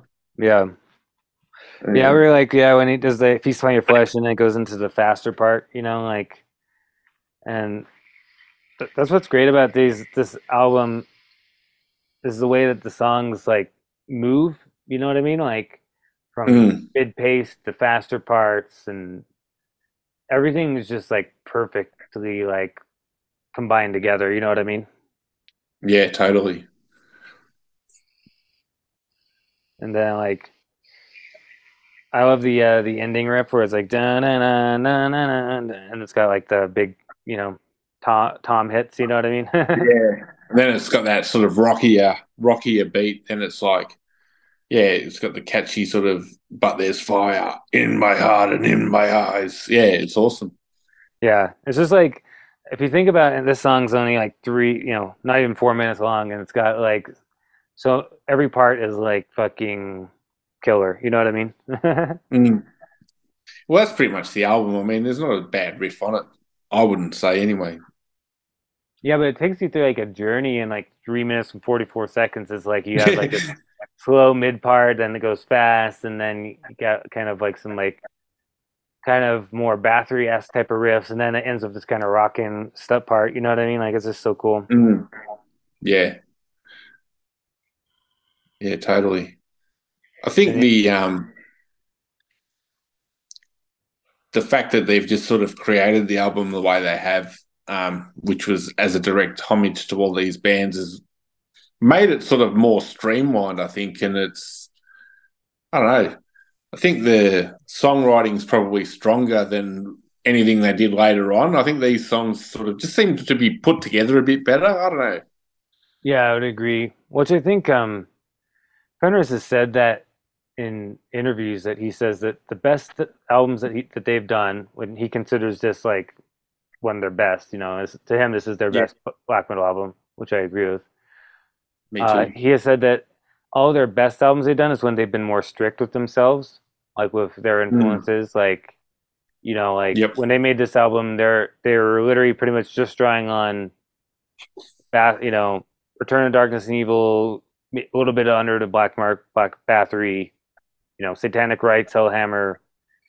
Like I said, the Necrolist demo from Vader. Maybe some like other, Black Thrash stuff in the past. But there's like Yeah, very I like think very focused, like what they were bit of being inspired bulldozer by. as well. Yeah, oh, Bulldozer, like this kinds of stuff, Death Strike or whatever. Like they had like some of these like core things that they were drawing on, and Mayhem, Live in Leipzig tape or whatever. Yeah, Um, that's where some of the more open riffing probably came from, was probably from Mayhem, because they were starting to play in that style by that stage. yeah, because you got to think that I don't even know if I think maybe probably Dark Throne at least saw Mayhem live once, but like they mainly could hear like the Live in Leipzig tape, so probably had some Yeah. like rehearsal tapes too that probably Ramos gave them, So like Yep. they probably hadn't heard like the entirety of what would become D Mysterious, right? Like they're primarily hearing Live in Leipzig, which is some of the Death Crush and has Funeral Fog and some of the other songs that ended up on the album.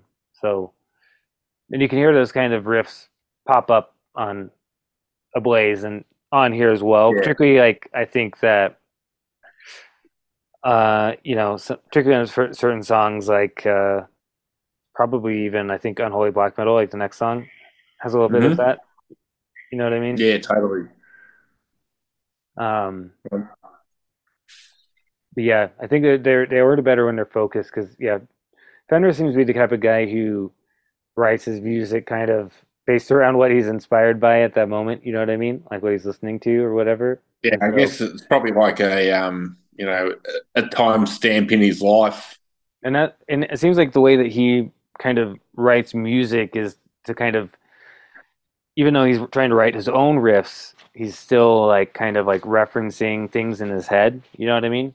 So for Yeah. him, like when he's writing riffs, he's like, okay, this is I'm trying to go for Bathory, the Return. I'm not gonna rip it off entirely necessarily, except for there is one riff on this album they kind of rip off Bathory, but like um he's just going for that feeling, and that's what he tries to go for in his head. So you know what I mean? Like Mm. it seems like for him it probably works better when they're focused because then he's not like just trying to stitch together like a million different types of bands riffs. You know what I mean? Yeah, it's a more cohesive sound. Yeah, exactly. Yeah. But yeah, the next song, Unholy Black Metal, this is definitely like one of the greatest songs in the album. I think.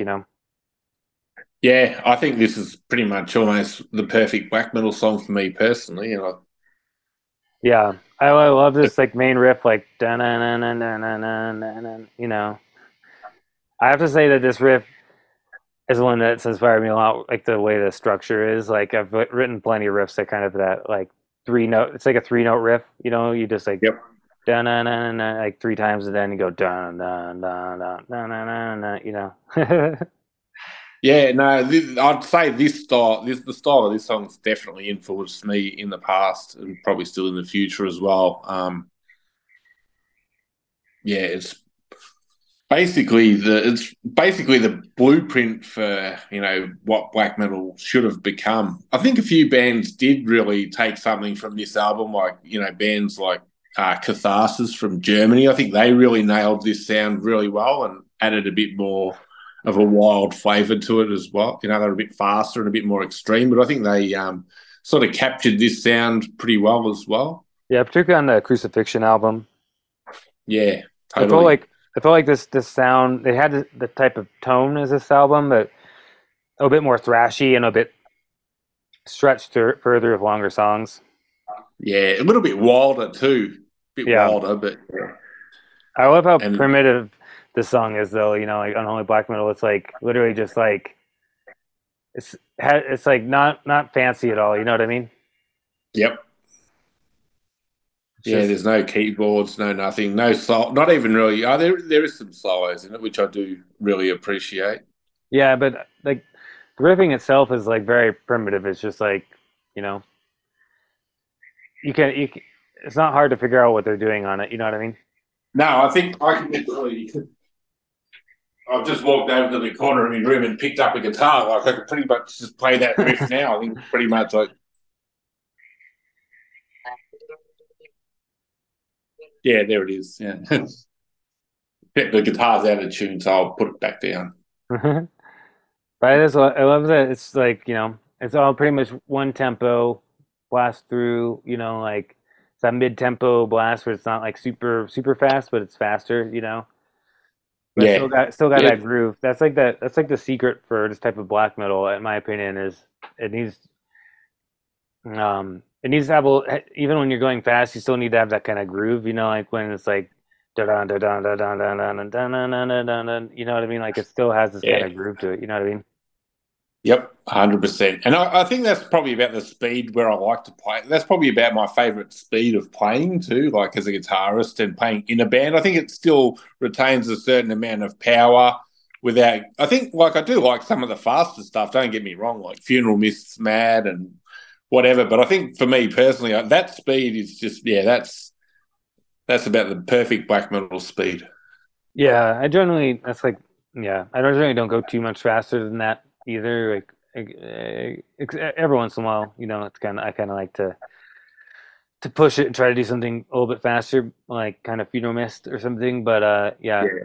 I do my comfort zone is more in that kind of mid tempo fast, like not the kind of Von fast. Yeah, I find it sort of not easier, but I find that you can sort of create a darker atmosphere being a bit slower too. Yeah, I think the problem with and of course that's another influence before I continue, which is Vaughn. Vaughn was a huge influence on this album too. Yeah, which Fenders has said like is like Vaughn was like right up there with Bathory as like one of the big influences on them going more primitive and more repeating riffs longer and stuff like that. Yeah, Um, well, that could certainly be said for the main riff in that song. It has got a bit of a Von vibe with the three sort of chords. yeah, it has a total Vaughn feeling to it, and yeah, like the problem like with going too fast, right? Like when I think a great example would be a band like Dark Funeral. Oh, Dark couldn't have said Funeral it better. goes too fast. Like I don't hate Dark Funeral. I mean, I like some Dark Funeral stuff, right? But it gets wearisome after a while to listen to Dark Funeral because it's just Yeah, like just it's too fast and there's I don't know like it just starts to like wash over you to the point where you're kind of like I can listen to an album, but when I start trying to listen to more than one album, I start to have a hard time because it's too I don't know. It gets like too much if you're just like going fastest as possible all the time. You know what I mean? Even like yeah, it can Marduk get doesn't it. do that. They did a couple of albums like that, Marduk, like Heaven Shall Burn was pretty quick. Panzer Division Marduk was quick, but I But think like Dark Funeral, they kind of it gets a bit monotonous and they lose the impact by having just songs that are just a full blast for 4 or 5 minutes. yeah, and then every song's like you listen to Vobiscum Satanis, which I do I don't hate, I like that album for what it is, but it gets to be a little much because every song's like the same tempo, you know, like it's all Yeah, just fast with like this melodic riffs and yeah, I mean, it like, just it's a little too much, you know. yeah, But because like even like say Heaven Shall Burn has some faster songs, but it also has really slow, groovy songs like yeah, that Dracul whatever song that you know second to last song on it, like you know, you know a lot of Dark Throne or not Dark Throne Marduk has like yeah they he still throws in these kind of like mid-paced songs in there. You know what I mean?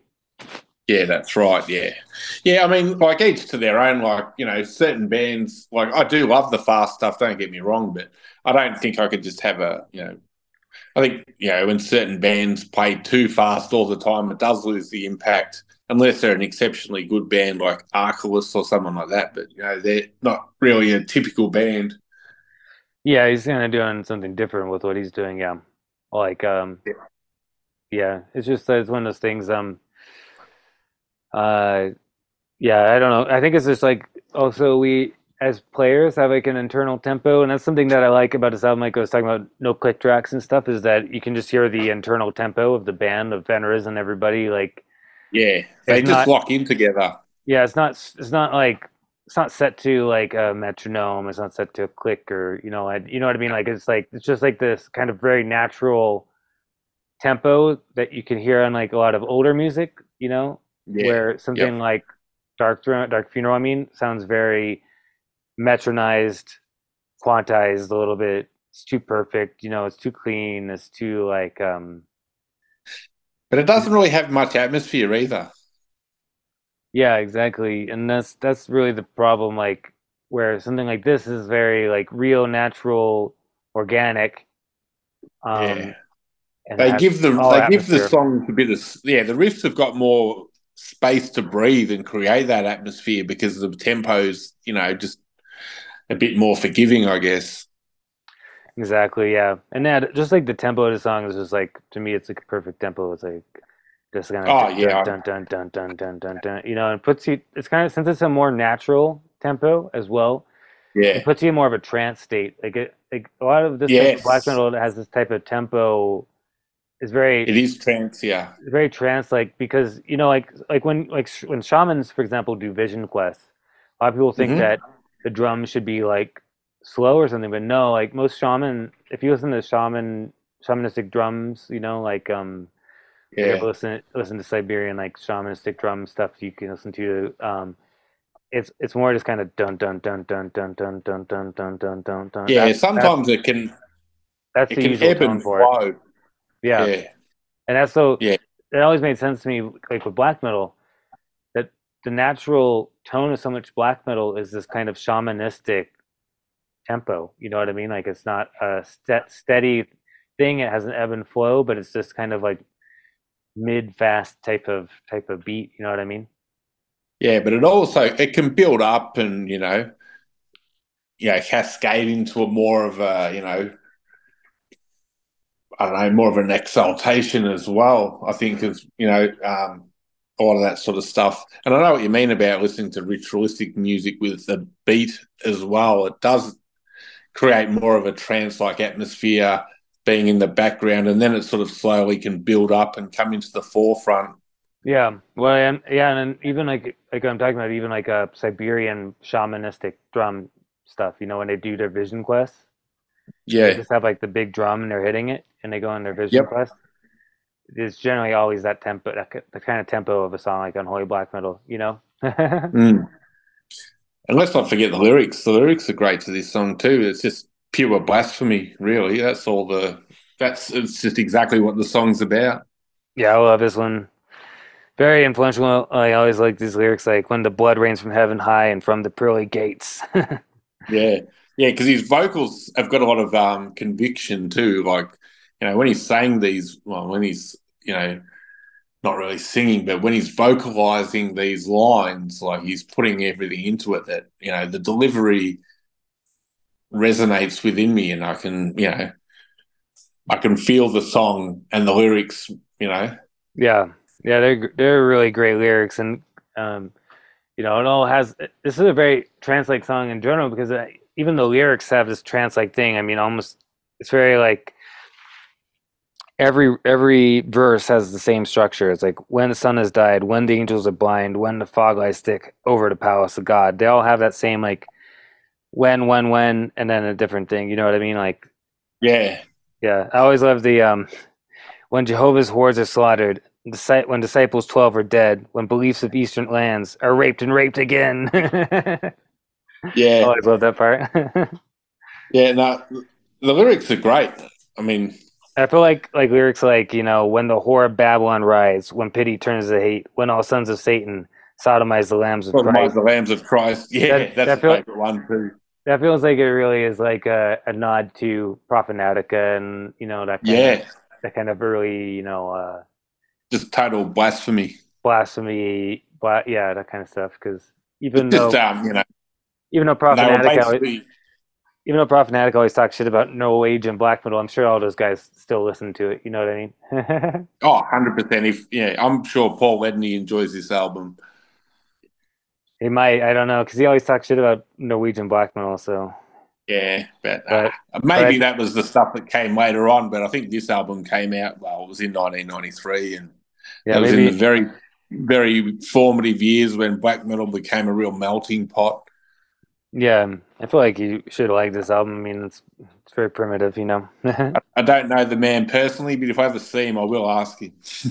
Yeah, I've been thinking about trying to see if I could get him on the podcast. I think it'd be kind of interesting. I think that'd be a great idea. Yeah, I'd definitely be interested in hearing it. He's been involved in the scene for a long time, like 35 years or something like that. yeah. I mean, he's a legend. He's one of the very first black metal guys in the United States. Alongside Vaughn and you Yeah. know, um, it's like Vaughn, Prophenatica, Necrovore, Black Funeral, Mm-hmm. Yep. Demon Sea.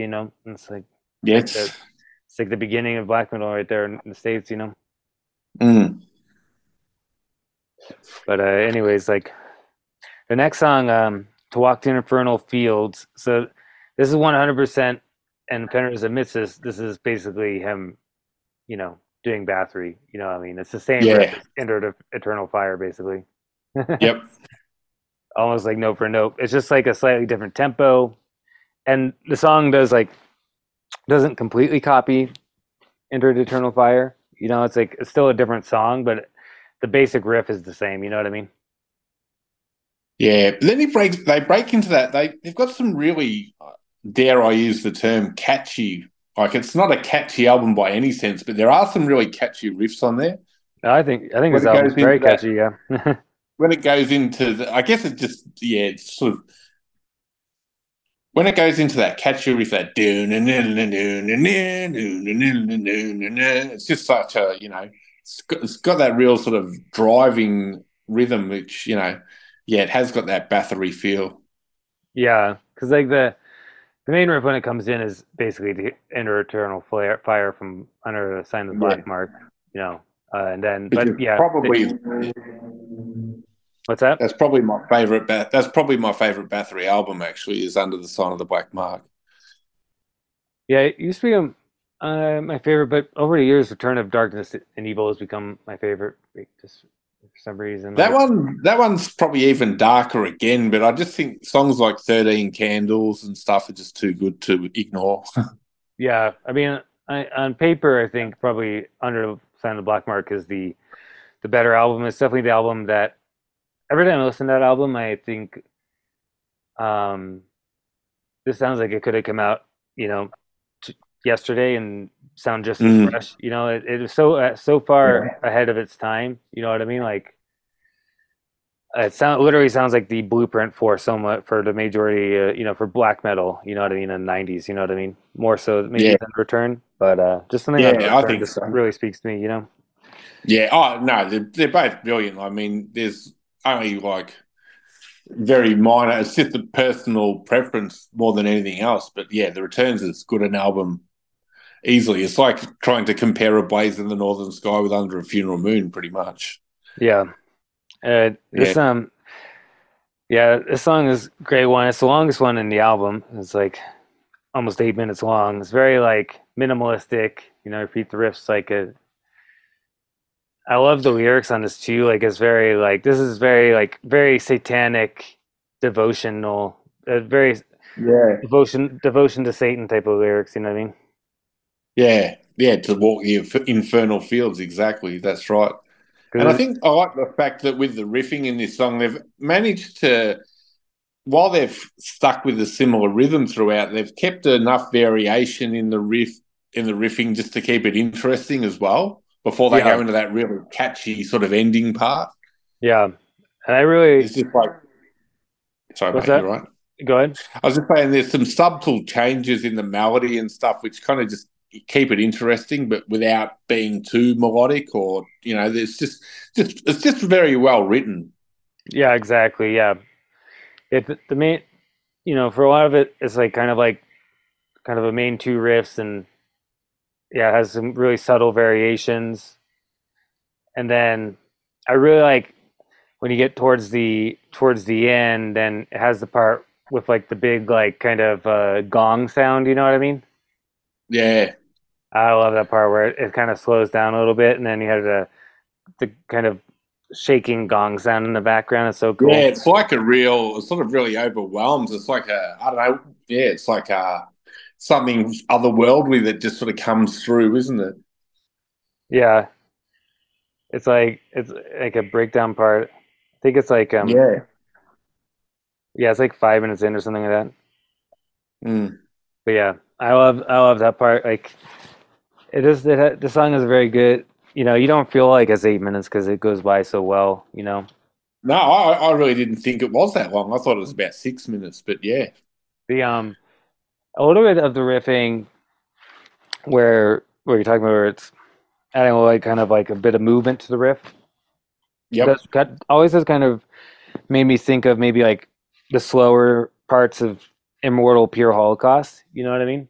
Like um Yeah. Yeah.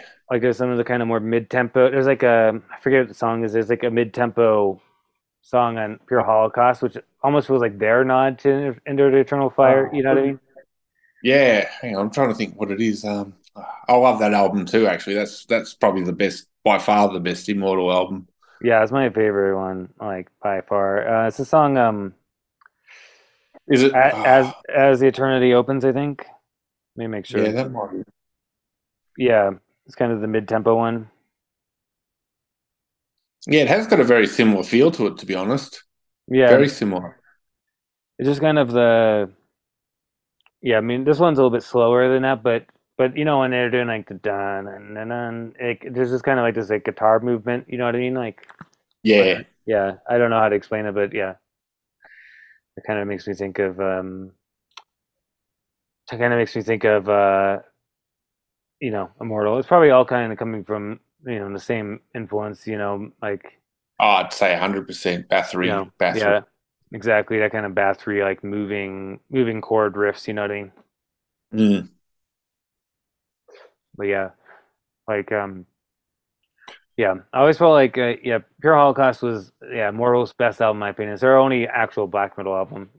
That one and the Diabolical Full Moon Mysticism. Those are like their two like black metal albums because I actually don't really consider Blizzard Beast a actual black metal album. I think it's their own thing. You know what I mean? It's kind of black metal with a death metal style as well, I guess. I really like Wizard Beasts. That was probably the last album of theirs I really got into. Oh, I didn't so much like.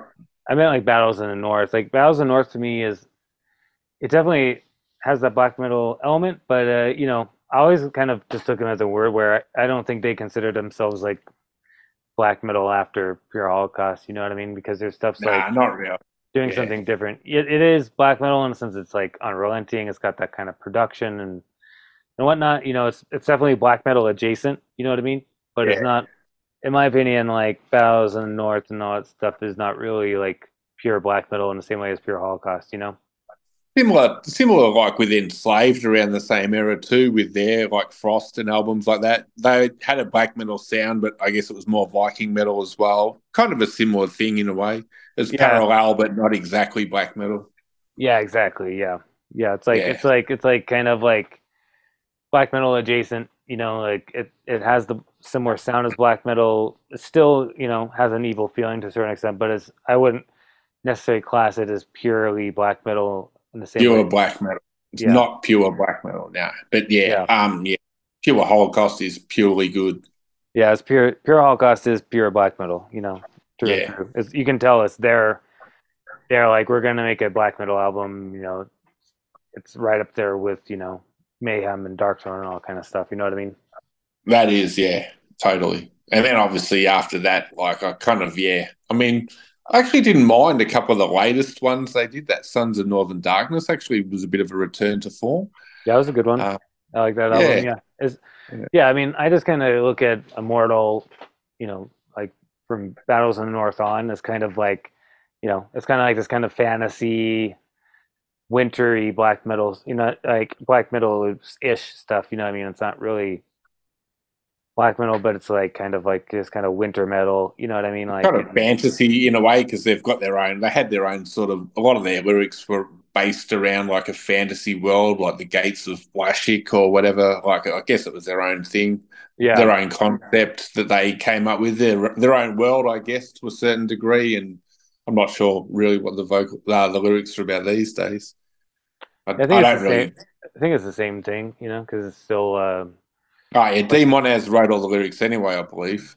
yeah, he's always written all the lyrics. So, now he's Yeah. running it. So, yeah, I think it's always the same thing. It's like this kind of fantasy world, like. So yeah, like Immortal are a band that I listen to when I'm in the mood for more fantasy-ish metal. You know what I mean? Like Mm. stuff that has a good, that kind of feeling. Like, you know, it's not really something I listen to when I'll put on Pure Holocaust when I listen to black metal, but I don't put on later Immortal when I'm in the mood for black metal. I put it on when I kind of want to have that kind of fantasy, type of feeling. You know what I mean? Yeah.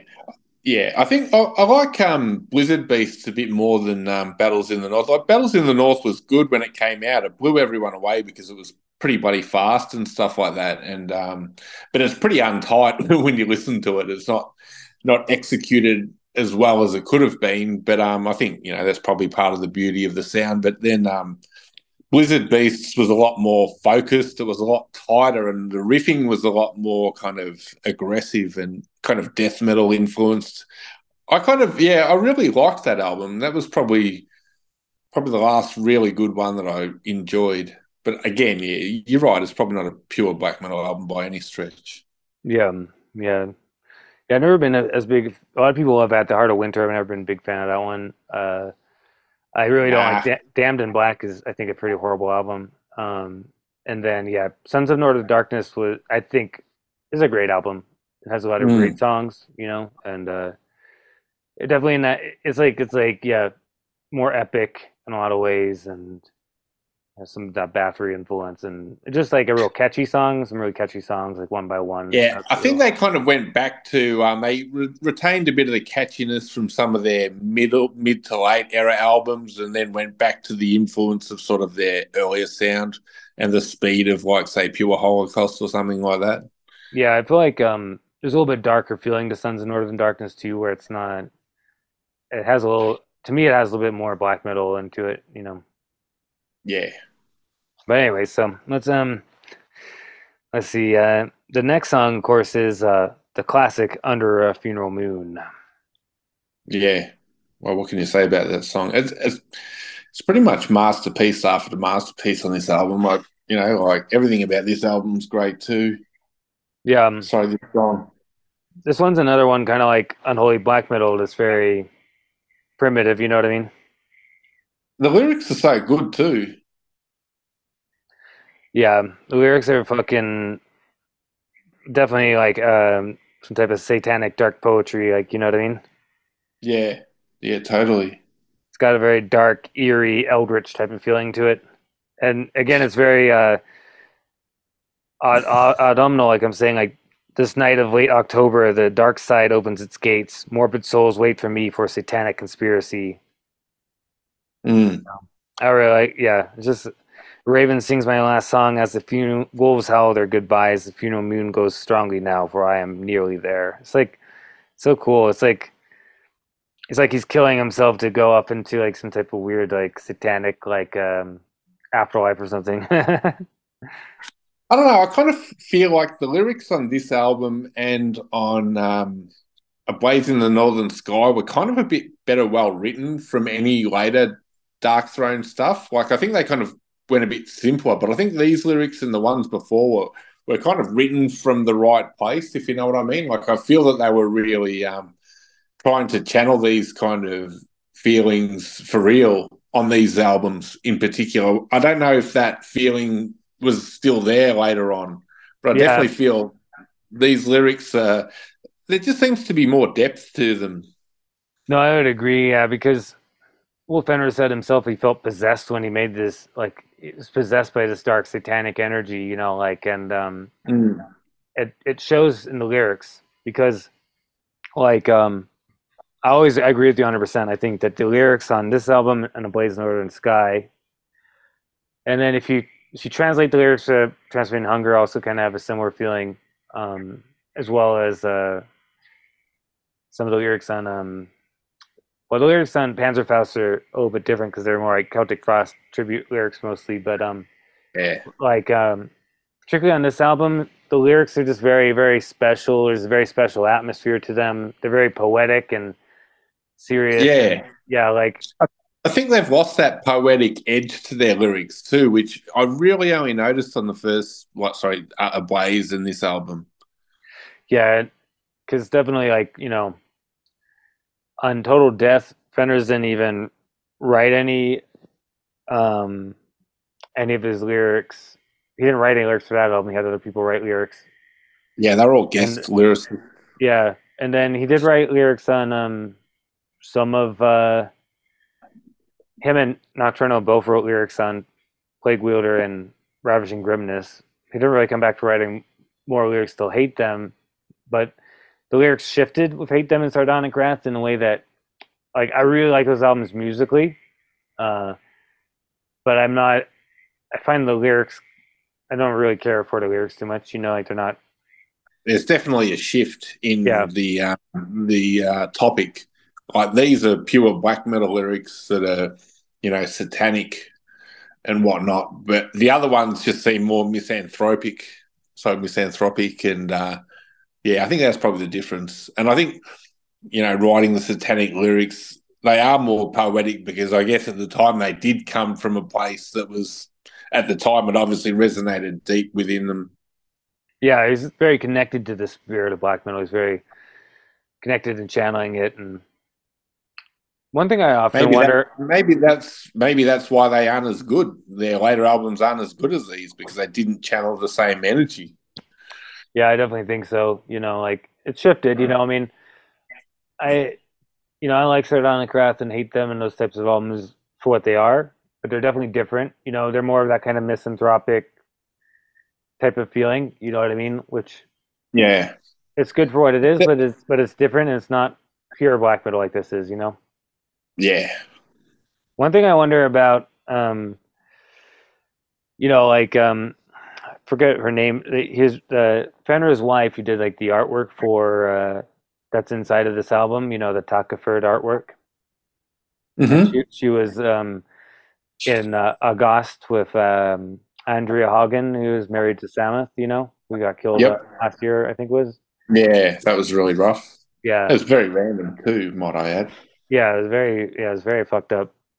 But I always wonder, like if part of I don't know. I just got this feeling that maybe part of the kind of overall milieu or whatever that helped Fenrir's kind of it added to where they were at this time was part maybe his marriage and stuff because it seemed like after they got divorced he and his father died he had all this stuff like he kind of that's when he kind of lost you know his his uh his ability to Drive. yeah his drive like you know what I mean like because that was Mm. after all that that was when he kind of wasn't writing lyrics as much wasn't writing music for what like you know 5 years or something you know what I Maybe mean? maybe he didn't have the inspiration he once did. Yeah, because I wonder about that. Because if you think about like music like Agast and her artwork, and Ah, this kind of the also just like the way that even Andrea herself was like a big influence and inspiration for driving like Samoth like more seriously into like occultism. She was kind of, and they both seem to be dry, like because Andrea also I think was involved with uh um just she was very serious into the occult world. You know what I mean? Like, Yeah, and you can hear that on that Aghast album. Like yeah, that is spine chilling. both her and Fenner's wife, they're very very serious about this type of stuff, and you kind of wonder if like that influence, and that inspiration probably had a impact on Fenris that a lot of people don't talk about. You know what I mean? I don't really hear anybody talk about that, but it just seems pretty obvious to me. It's always seemed pretty obvious to me that I'm sure that Agast album was probably recorded on the same Porta studio that Transylvanian Hunger was released. No one talks It's about that quite either. possible. It's very possible indeed. Pretty much So he must 100% have certain of been that. married. Yeah. So it must have been Nacht he was married to, and Nebel was Andrea. Yeah. Yeah, Got Nibble was Andrea. Yeah, she was also like a kind of like advisor for Cradle of Filth for their Principle of Evil Made Flesh album. Like for Yeah, that's right. She did some vocals on that as well. yeah, I and believe.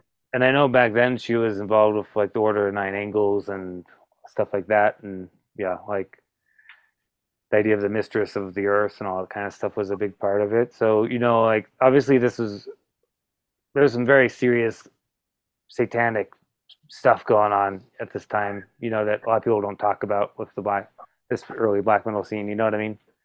But when you look at some of these lyrics, there is a lot of references to females in it as well. So that feminine energy, which has always been something that needs to balance out the male energy. Personally, I find when it comes to the occult and things like that, I think maybe that's why there is a lot of those kind of references in the lyrics too, because he was, I think there's more energy when two people are involved in these kind of when you are doing these kind of living this kind of lifestyle. I think if you're with a partner that's sort of into the same thing, you sort of generate a lot more power out of it. Yeah, exactly. Yeah, exactly. That's kind of what And I've always kind of felt about Dark Throne and Fenris around this time. It's not something that people talk about really very much. It's something I've had to kind of figure out over the years. You know what I mean? But yeah, I from guess it's just my experience, it just seems like very real natural to me because it's kind of the same thing as like Jeff Whitehead, with Leviathan, like that when he Mhm. made all of his best music was he was in this like relationship with his ex who ended up dying of cancer or whatever, and after she died, like he basically stopped making music for a long time. You know Did what I mean? she commit suicide because she had brain cancer? I think so, yeah. Yeah, yeah, it was And very. Yeah, I do remember seeing him mention that on the One Man Metal documentary. yeah, so kind of like if you look at something like that, you can pretty much have a feeling that it's probably the case with Fenriz and in that situation, particularly with how drastic the change was with him, like Mm. after they split, and he's just like this like depressed like misanthropic guy like going down to the bar and drinking for a while. You know what I mean? Like, and so Yeah, like it just made sense to me like when I was kind of piecing that together. I was like, and I could just you can feel that influence, definitely on the album. yeah, and I think it was good to discuss. It was something different to touch upon as well because I think I can sort of feel that more sophistication in the lyrics and that energy. Yeah, exactly. And when you add that on top of the fact that the guys were kind of a real gang at the time, trio, like rehearsing Yeah. together, living. They were just so immersed in black metal at the time. You know what I mean? Mm. Probably in black metal and Satanism and all this kinds of stuff, like in a real deep way. You know what I mean? On top of the fact they're in their early 20s. You know what I mean? Like they're you just all you can just I'm sure I can just imagine. You just feel that all that going on in this. It's just like a very magical type of probably union of influences coming in together. And it's one of those probably, like I said, a timestamp where you probably could never recreate that again. No, not exactly that. Probably not. I mean, Darkthrone never was able to do that. They never tried because, yeah, that's just not how life works. You know what I mean? Like, like it just has to happen. You know what I mean? Yeah, that's right. And that's where some of the best, things can come from when, just certain circumstances lead to, a magical period of time. And then, that's when you get, certain albums that stand the test of time. And 30 years later, that's why we're still talking about them to this day, because, everything at that one time, gave us what we have today. Yeah, exactly, exactly. Yeah. I think yeah, I always thought that was part of this album, and a song like Under a Funeral Moon has very like yeah, just like very poetic feeling to it. The music is like primitive. I like the kind of recurring. There's like that kind of recurring riff that doesn't have any vocals on it. That's kind of like the hook riff. That kind of Fenris is saying in the thing I listened to that that is very influenced by the Necrolis demo from Vader. Like it's kind of like almost like a little bit almost like Black Thrashy riff is kind of like the hook riff on the song, and then but then the whole thing kind of has like this primitive quality, and then I love the ending as well. It ends in such a bizarre way. Yeah. Yeah, it is a strange ending, isn't it? Yeah, but it works It's for sort me. of, I think it sounds, that's the sort of ending that you kind of get from rehearsing together, not necessarily writing by yourself. I kind of feel that might be why some of these songs are better, because they were playing them as a band. Yeah, I think so. I definitely think. And maybe they kind of developed that ending. You can sort of feel the jam room vibe with that kind of ending.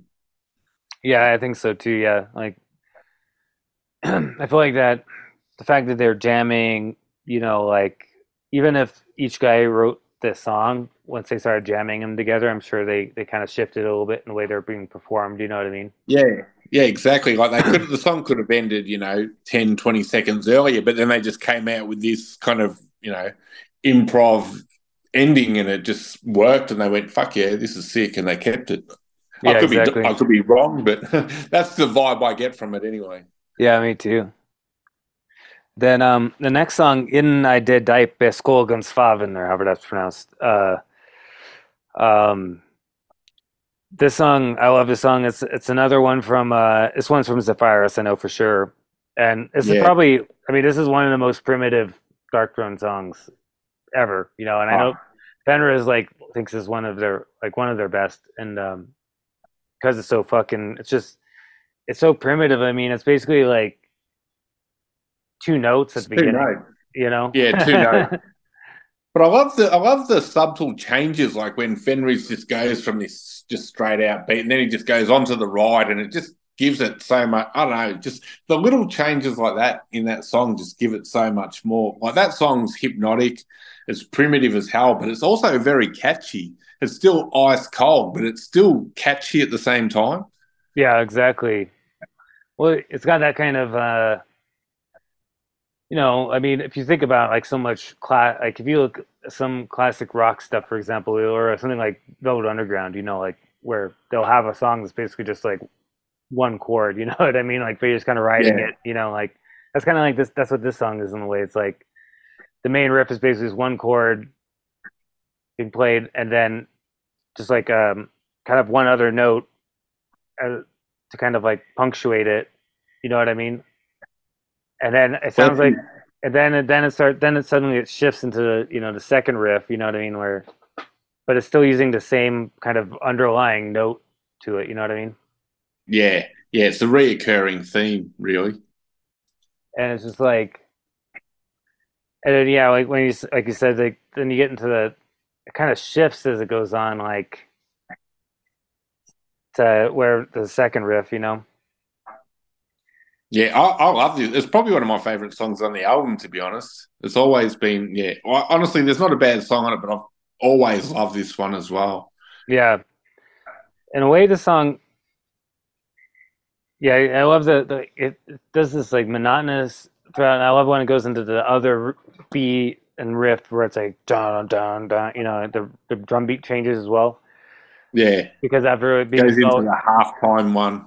yeah, particularly after being so hypnotic for so long, it just hits really hard. And I love like this kind of minimalistic stuff where it's one note, two notes, but it's relying on the slight variations to really Yeah. sell it. And that's one thing I really love about like Trelldom, for example, Hmm. Gall's band. Like I love like how he has some songs that just have one riff. Like Yeah. I think the last songs in both of his last two Trelldom albums are just one riff, and it's just repeated over and over and over again. And then there's all these kind of like he varies the vocals and does different things so that it actually still it just like feels like powerful and entrancing at the same time as being very primitive. Yeah. And the vocal performance on this song too is another good one I like. I mean, obviously being in Norwegian, we can't understand what's being said, but I just like the way that the vocals are quite sparse, but the music's quite sparse too, and I think it really suits it, and it gives it that really desolate feeling. Just the fact that they're there, but they're not. Yeah, I know the lyrics like in I did Diepe Skogens Faven is something like in the deep forest. I forget what Faven means, but yeah, it'll be in the deep forest something rather. I forget. Yeah, and like from a little bit of Norwegian, I know that the lyrics seem to be kind of like talking about like the Norwegian forest, basically. I Mm. know there's one part it looks like it says something about a raven flying over. Yeah, Pestentrod den Dorske marks to be like the plague trod over the Norse land. Um, and yeah, and deaths and to sail and frozen. I can't think what that means, but yeah, it'd be like. Didn't I see something on a raven? No, but yeah, Pretty from much what the first song, pretty much the first Norwegian black metal song in their native tongue, and I guess it. Oh well, I could be wrong there. I'm sure uh, someone else may have done it, but it sort of certainly seemed to I think it might. influence a lot of other people. I think it might be the first one released, or no, no. Varga probably. Well, no, I think. Well, I think this might have been the first one released because I don't remember. Varg didn't do. Did he do? He didn't do any Norwegian lyrics on that Sammengangsvar. I don't think. Yeah, no, yeah, you had "En Ring til Husky." Oh yeah, that's right. So yeah, so it Yeah, would there have was a been couple of yeah, that would have there was a yeah, couple.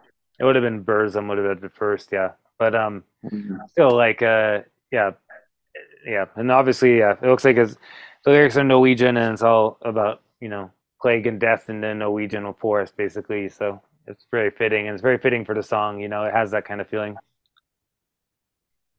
Yeah, it's a great song. And Really? again, the bass. I want to highlight how simple the bass is, but how good it is too. Yeah, it's very good and it's really holding it down and then it's allowing Zephyrus to kind of elaborate the guitars a little bit in very subtle ways. Yeah, that just shows like as a band they must have been really in sync at the time. Particularly because Ben was saying that the playing that riff because it is basically one note, and then he said that when it shifts to that other so every once in a while throw in that second note that it Hmm. wasn't really like solid, like it was kind of like Zephyrus like kind of just did it by feel basically, so they all just kind of had to go by feel and the communication essentially that it wasn't like set like, oh, we're gonna play the one note for 8 measures and then throw in that second note. You know what I mean? It was just kind of like random essentially, according to feeling. Yeah, So they all had to kind of they like obviously just did it by feel. Yeah, yeah. So it's not like laid out and mapped out. It kind of does it by like so like it adds to it too because it's very just natural. You know what I mean? yeah, yeah. I'm surprised more people haven't really written more like that. But I mean, I don't know. I personally just love that style. It's very simple but so effective. Yeah. No, I mean for me, like particularly with my newer stuff I'm working on, is very much more in the vein of things like that. Like very primitive, Vaughn type of stuff that's not Mm. afraid of doing one riff. You know what I mean? Like, because and ugly stuff that's not very melodic. Like kind of like not like I always had this idea too of like if you took like Transylvanian Hunger and you took all the melodic riffs out, you just had the more like primitive ugly riffs, like how cool that would be. You know what I mean? Like Yeah. nothing against those kind of melodic riffs, they're okay, but like it's been done over and over again. There's so many bands who've done those type of Transylvanian Hunger melodic riffs like that, and I've done it in the past, myself, and just tired of Yeah. that. Like I want to make something that's a bit more primitive. Yeah, well, it was a completely different style of playing. It does give you, you can experiment with a lot of different chords and things like that. And, but yeah, that was sort of a totally different style, I guess. I think that was probably because, Fenrir's writing a lot more of the music. I think maybe with the Zephyrus on guitar, his style was probably a bit different. And I guess it was more in the formative years of Norwegian black metal when this came out as well. Yeah, So there was well, less. I think too, like Fender's just had this vision of that kind of sound, and he just went with it for Transylvanian Hunger. From what he said, like Mm, he started hearing this melody in his head, and he started going for it, and the feeling that I had, it just kind of came out of him. And I know that for him, he prefers like Under Funeral Moon style to yeah. Transylvanian Hunger, but What he calls the finger moving riffs on those videos. yeah, exactly. The Yeah. so the probably so my favorite song on this album is the last song, Crossing the Triangle of Flames. For me, like Mm. this has always been my favorite song. Like I just really love the well, and on my radio show I play it every week. I play it right after Return of Darkness and Evil. Yep. And it just goes so perfectly. Like it's literally the same type of tempo, which is like not like a real tempo. Like it's like a computer can't even tell you what tempo it is because it's not really ever. You know what I mean? Like it's so like it's just like Yeah, I think it's the like it. Return of Darkness and Evil's a bit sloppier than this. Yeah, but it's that same type. It's they're very at a similar tempo, like both the songs, and Yeah. it's very like that kind of human mid fast type of feeling. And there's something about this song is always is just like I just love this song, and I love the way that it ends in particular with like the bell Oh, sounds and stuff. Like it's that just ending so is that magical. ending that ending is haunting. Yeah, and I love the Love it. lyrics in this as well. Yeah. No, Like that ending with the slower riff when it comes in, just and then the bass comes in, the drums build in with the low toms and that, and then as it fades out, the chiming bells still there, and it just sounds like it's got all this. It sounds very powerful, the actual bell, and then when it keeps going on it, it's still loud, but the music fades out. It's got this whole sort of real sort of like swirling wind, sort of I don't know. it's got that Yeah, weird like effect where it goes ooh like with the bell like that. yeah, And the commentary I listened to Fenris was like, I don't even know how that happened. Like he's like, we were running this bell through all these effects, so it must have been just like a side effect of like the reverbs and stuff they were using, and just yeah, created this like eerie sound. yeah. And I mean, obviously, it was all analog back then too, so it was like they had no idea how they did it. But that's a bit of the magic in it too. Sometimes. Yeah, yeah. I just like the song has a special place for me. Like I love the last lines on it. The dragon rises before me. I'll fornicate the beast, possess me as I burn into your painted realm. Mm. It's like that. Yeah, it's a nice. It's a really good final lyric for the album as well, and Yeah, it's almost like the final lyric of that very occult style of lyric that they wrote on these albums, this album in particular and the one before, because yeah, obviously that feeling sort of was lost after that. yeah. Exactly. Yeah, because Transylvanian Hunger has the riffing, the lyrics when you translate them have I guess they're more similar to the in Die Skogens Faven song where it's a bit Yeah, more about like it's like a different type of thing going on, like with the lyrics, like Bit more of a landscape inspired. yeah, a bit more Norwegian landscape inspired, like along with that kind of, I guess, like you have that kind of vampiric feeling to it as well. Yeah. Have you ever been to Norway? Yeah, I've been to Norway like a long time ago. Oh, okay. Cool. The and yeah, like that's the thing. Like with Transylvanian Hunger has a very special atmosphere. It's kind of vampiric but cold. It's like a weird thing because there's like kind of vampiric quality to it, but then it's also very much like a dark winter forest album at the same time. You know what I mean? It's good. So Yeah. it's a whole different type of energy for me.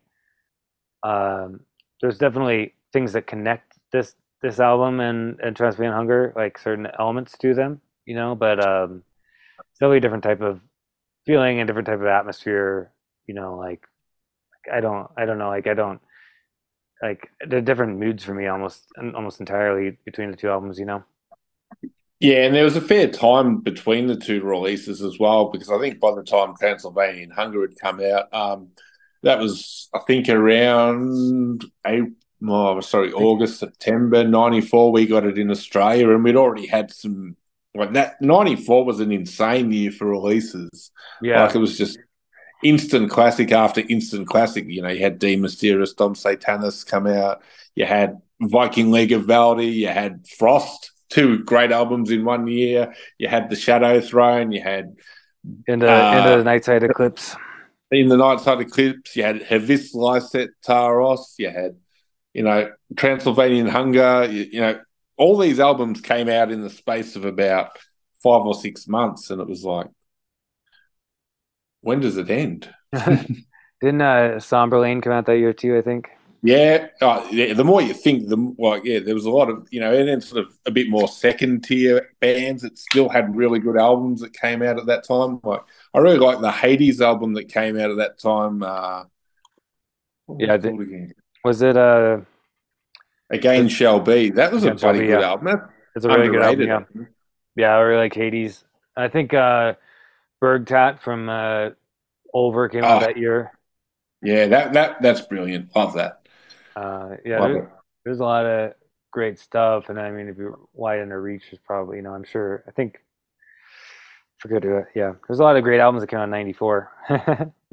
Yeah, it was a big year for albums. So I think like Transylvanian Hunger sort of got a little bit lost in the quality of albums that came out at the time, whereas the previous two albums, they were kind of like standalone albums, and they were kind of like more time stamps for me personally when they came out. I can remember more of what I was doing in my life, but it's sort of Transylvanian Hunger got mixed in with a lot of other stuff. So it didn't quite have the same impact, but in hindsight, it's a brilliant album as well. I mean, I love it as much as anyone else. Yeah, yeah, I like Transylvania a lot. I mean, it's funny though. I think I liked it more when I was younger than I do now. Um, like I really liked I like the minimalism. Oh, I still do. I Yeah, like that as like one beat basically throughout, it is and trancier. It has got a more trancier, even though it's more melodic, it has got a trancy sort of feel to it. yeah, I think that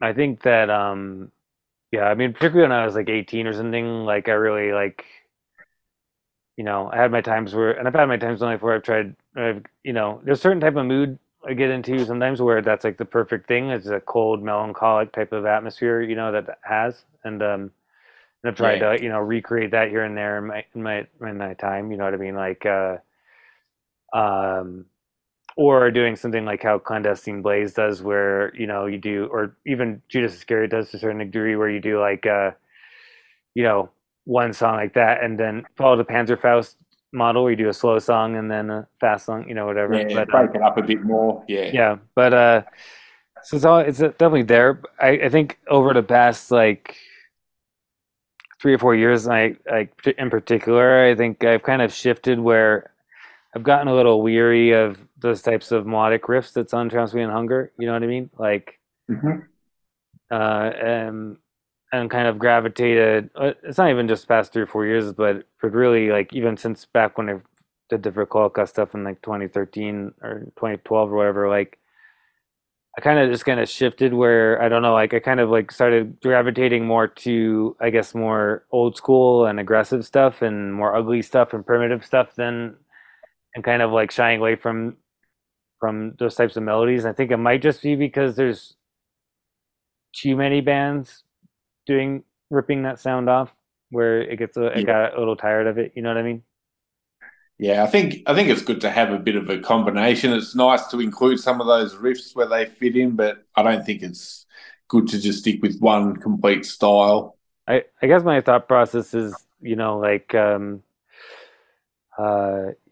we got Dark Zone did Transylvanian Hunger, and Mm. there's a handful of bands that have kind of done that style in a good way that I like, but I guess like I feel like I guess as time went on, I kind of shifted where I'm like I think I'm more inspired by Under a Funeral Moon as years go by than Yeah, Transylvanian Hunger, I'd have to say the same personally, because even like early Death Spell Omega, you can really hear a Transylvanian hunger influence. I think that split they did with Clandestine Blaze, those Yeah, riffs are very, very Transylvania hunger influenced, I think, and that's probably some of my favorite Death Spell Omega stuff, to be honest.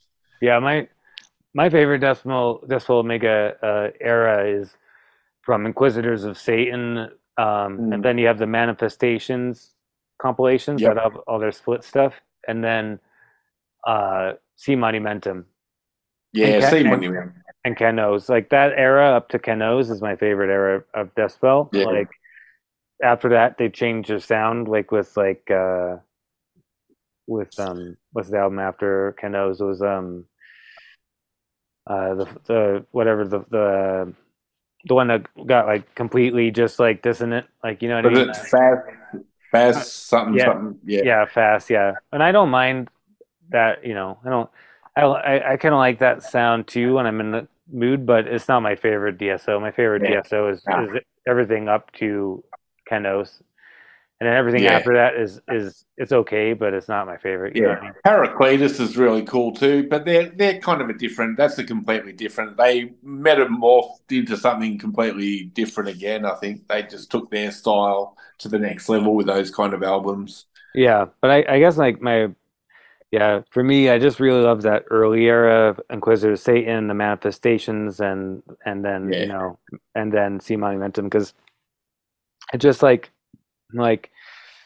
it's still black metal, It's still like very real much. black metal, and yeah, it has those types of really cold, like sinister melodic riffs, and it's a cool sound. Like I would like to hear more bands kind of taking from Manifestations era DSO than I'd rather hear more bands doing stuff like that than continuing to rip off Paraclesis.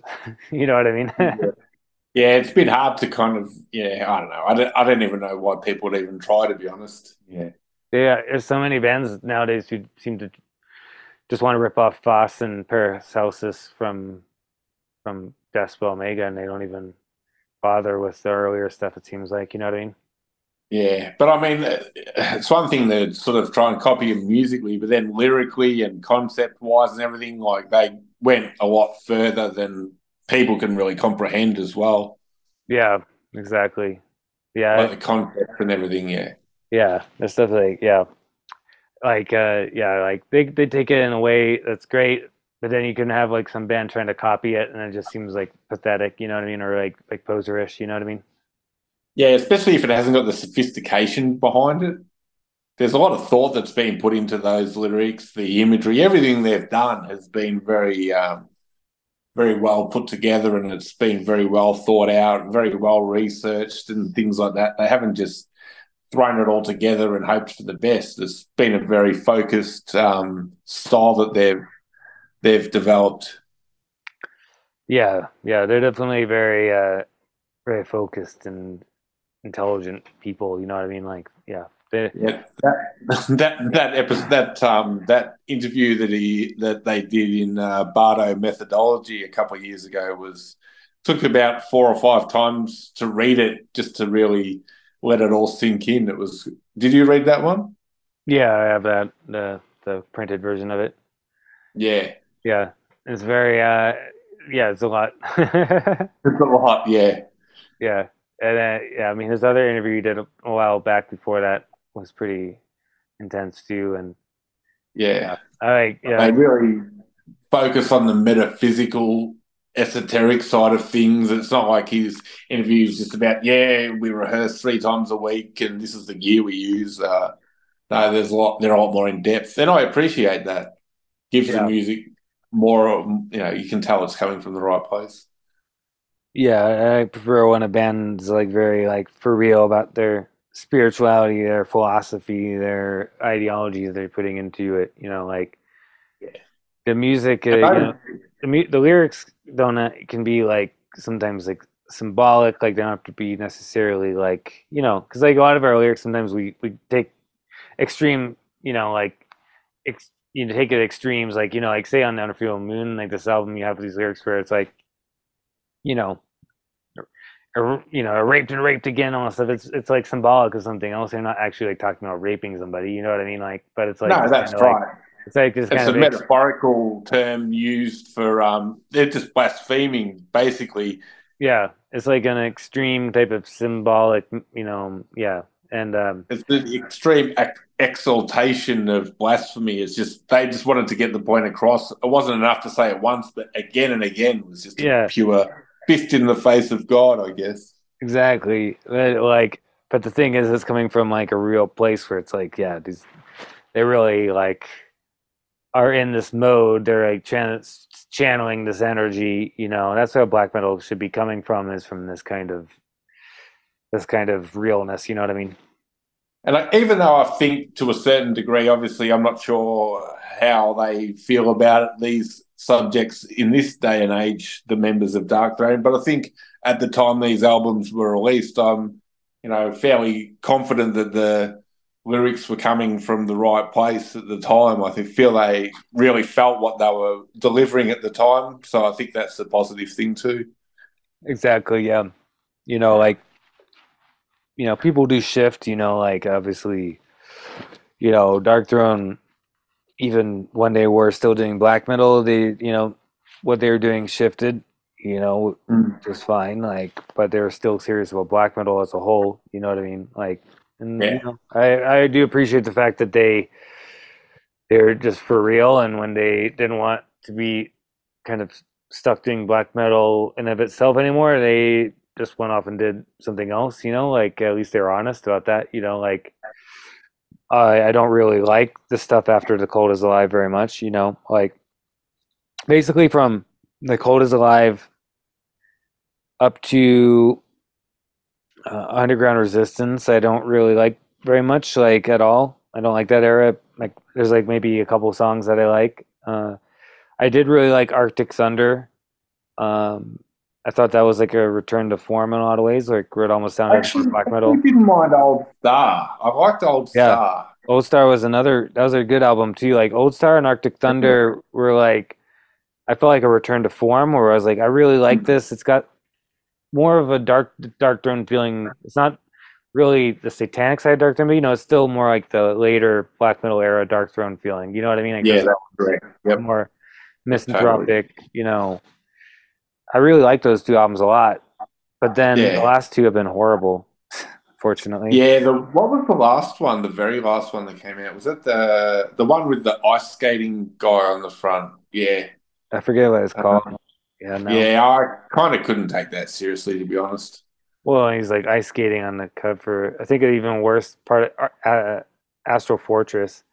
Yeah, that's the one. Yeah. It's even worse because he's got a Panzerfaust hoodie on. You're like, so it's Mm. like you're like, but this album was like still better than Eternal Hails. Like Eternal Hails was like Astral Fortress was at least a step up from Eternal Hails, because that album was like, That one was boring as batshit. That yeah, Eternal Hail. I call it Eternal Fails. Like it was like it sounds horrible. It's boring. Yeah. Like I kind of felt like if it had been released by anyone else, it would have been completely ignored. But people only liked it because it was Dark Throne.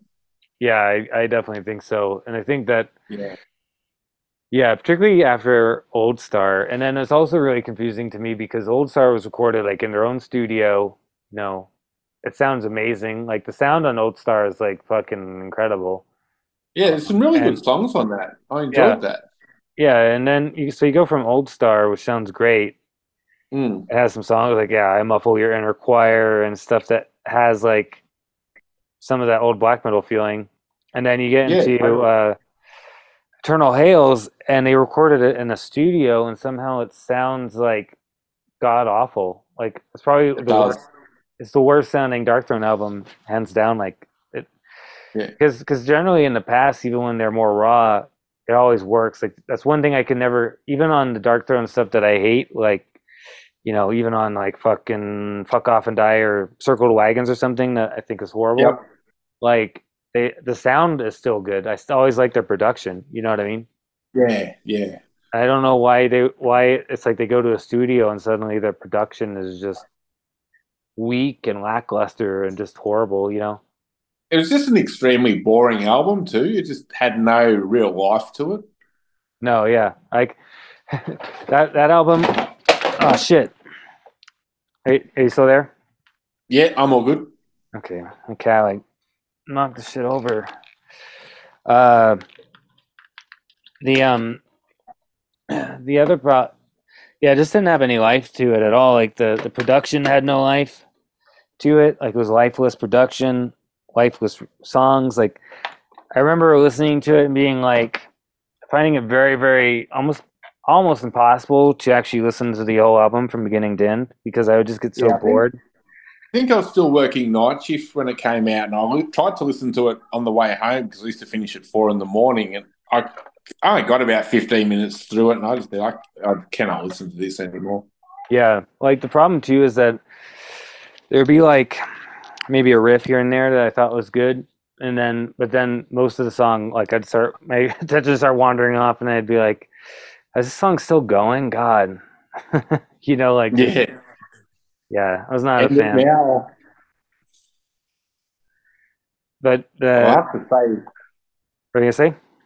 that the Under the Funeral Moon album has left a very lasting legacy. I mean, part of me always, I don't know, this is probably going to be pretty controversial to say, but there's been a lot of bands that have let me down over the years. And I always said that all bands should only be allowed to release 4 albums and then they need to split up. Imagine if Darkthrone had, or imagine if Metallica had done that. But imagine if Darkthrone had only released those 4 albums. I Yeah, think but they'd be held in higher stead than what they are today. yeah, but I mean, I like the later '90s Dark Throne as well. I Yeah.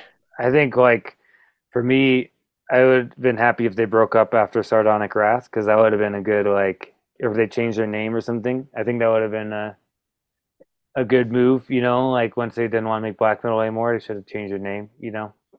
Yeah, that's right. I mean, everyone changes. Oh, well, I mean, some people change, and if they want to explore different influences and try new things, I guess, why ruin a legacy? I mean, Yeah, I guess they haven't ruined it, but I mean, when most people that are listening to black metal aren't just casual fans, it's a lifestyle to them. So I guess they treat certain albums that they hold with, they highly revere. And then when a band sort of changes their style completely, because some of the stuff they did later on, like the vocals, they almost sound like they're taking the piss, really, don't they? yeah. I think yeah, Well, there's a comical element to them almost. yeah. I think my problem was you know, and I'm sure it was even worse for you, like since you listened to it since the early '90s, but Yeah. like and getting about them, around the time of what hate them or whatever, right? Mm. And like at that time for that album, Satanic Wrath, like well, Dark Throne were still like the one of those bands like maybe Shooter and Urghal and stuff that was like keeping black metal real, in Norway. You know what I Yeah. mean? Like they were like the standard bearers for black metal in a lot of ways, like and Yeah. and By they said then, the new. and Yeah. they had their like they had this kind of quality to them, right? And they were like still taking it seriously, like what black metal should be.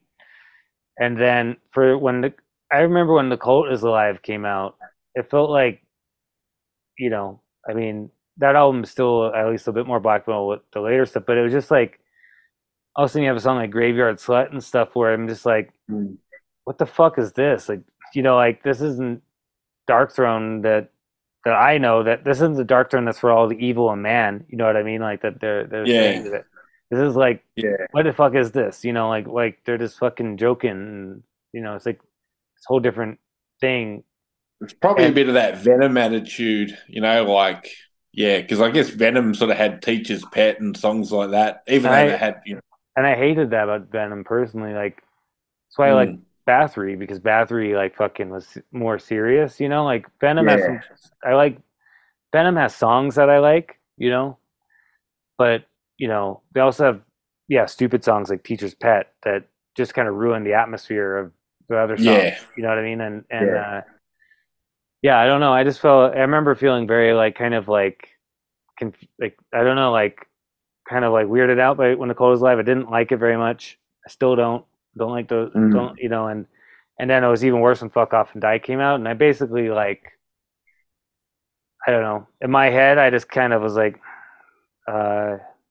like and a part of me still kind of feels like this, where I kind of separated them now, like where in my head Dark Throne broke up after Sardonic Wrath, and this is like some other thing, you know what I mean? Because it's just like there was like a continuity to what they did before that kind of got broken with The Cult Is Alive, and like it just felt like these guys who were like always going on about true black metal and stuff have basically just like are they're not black metal anymore. You know what I mean? That's fine. People change, but at the same time, it's like I find it confusing when I see people still calling newer Dark Throne black metal. I'm like, they're not black metal anymore. They haven't been black metal for like almost 20 years now. You know what I mean? Yeah. I mean, at the end of the day, when those later albums started to be released, the Nidaros black metal scene in Norway had well and truly started to, some of the releases from that era leave any of that new Dark Throne, even stuff like Hate Them and that, they leave all that stuff for dead, to be honest. Yeah, like, I mean, once you get to Celestial Bloodshed and all that kind of stuff, you had stuff like that coming out. I mean, you didn't really need to worry about later Dark Throne when you had this other brilliant music coming out. So I think they obviously took the bull by the horns and forged on ahead. And it's interesting too, because it is literally like, Sardonic Wrath came out in 2006, right? And then literally like 2 years later, Celestial Bloodshed and Chaos Ritual and all those things released. Yeah, it's like Dark Throne left the game, but luckily you had like the Nerdrosian scene like taking it up, and I guess like also like the Nerdrosian scene is more connected to the earlier stuff anyways, Yeah, well, because you look at pictures of Steingrim and it immediately makes you think of Dead. Yeah, exactly. But I don't see, it wasn't like he was ripping him off either, but I just get the same feeling.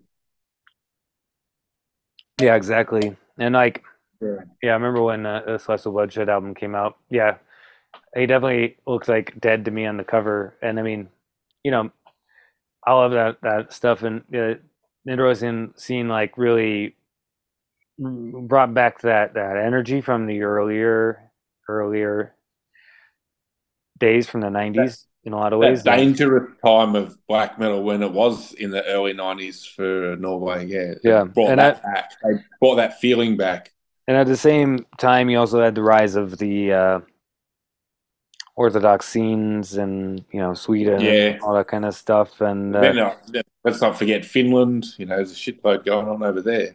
Yeah, and even in Norway itself, you still have bands like Urkhal and Suter that were from the 90s that were still making real black metal. You know what I mean? Which I always think is funny with when you look at a band like that where they're just like, like a band like Suter just keeps on trucking, making fucking killer albums, and it's just like making black metal, and they're not going anywhere, not changing.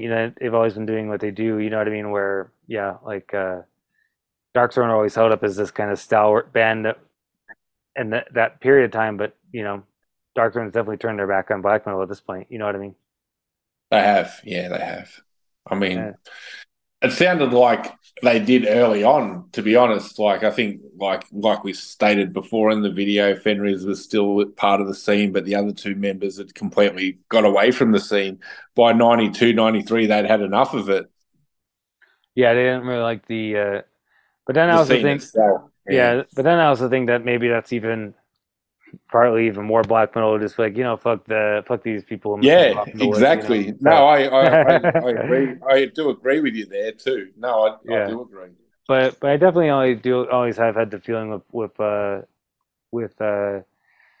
Throne that the height of Dark Throne will always be under Funeral Moon, because that is the truest era of Dark Throne as a black metal band, of what I consider to be the truest form of black metal, like in terms of the atmosphere, the energy, the spirituality, the music, the production, everything. The You know, sound, the artwork, the lyrics, it all goes hand in hand. exactly.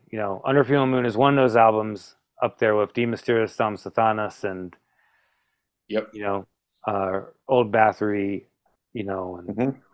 and these kinds of albums that just kind of really define for me what black metal should be. You know what I mean? Yeah, yeah, same for me, 100%. 100%. If I had to go through my top 10 of all times, it would certainly be in the top three.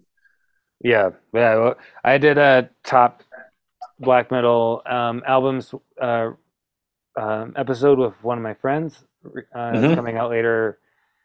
Will be coming out later this month, which will already have been out by the time this episode comes out, so people can listen to that. But yeah, Yeah, cool. this album is number three in my top list. Or number I forget. It's either number two or three, because De Mysteriis Dom Sathanas is my number one. Yep.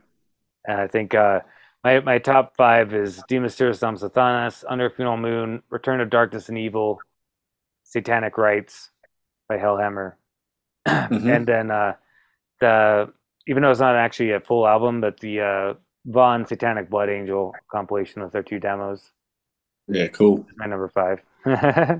So that should tell everybody everything about what's my height of black metal for me. You know what I mean? Yeah. Yeah, I mean, De Mysteriis is another great album too. It was very unique when it came out, I guess mainly because it sort of threw a lot of people off with the different vocal style, but I loved it from the get-go, to be honest. Yeah. Well, maybe we should do that one like next. Like we should do a De Mysteriis Dom Sathanas episode. Yeah, no, definitely because, yeah, And I do remember when next year that's going to be turning 30. So Lock It In. yeah, we should do an episode about that one. Yeah, that'd be great because Or there's a lot we can talk about for that album. yeah, we can totally do the same thing we're doing now for that album. Yeah, cool. That'd be awesome. What were you gonna say about it though? Oh no, there's a lot of stories we can talk about, and the circumstances around the album itself. Even the fact that Snorri had a pretty big influence on the album, but I'm still confused. Did he actually play on the album, or was it only Euronymous that played on the album?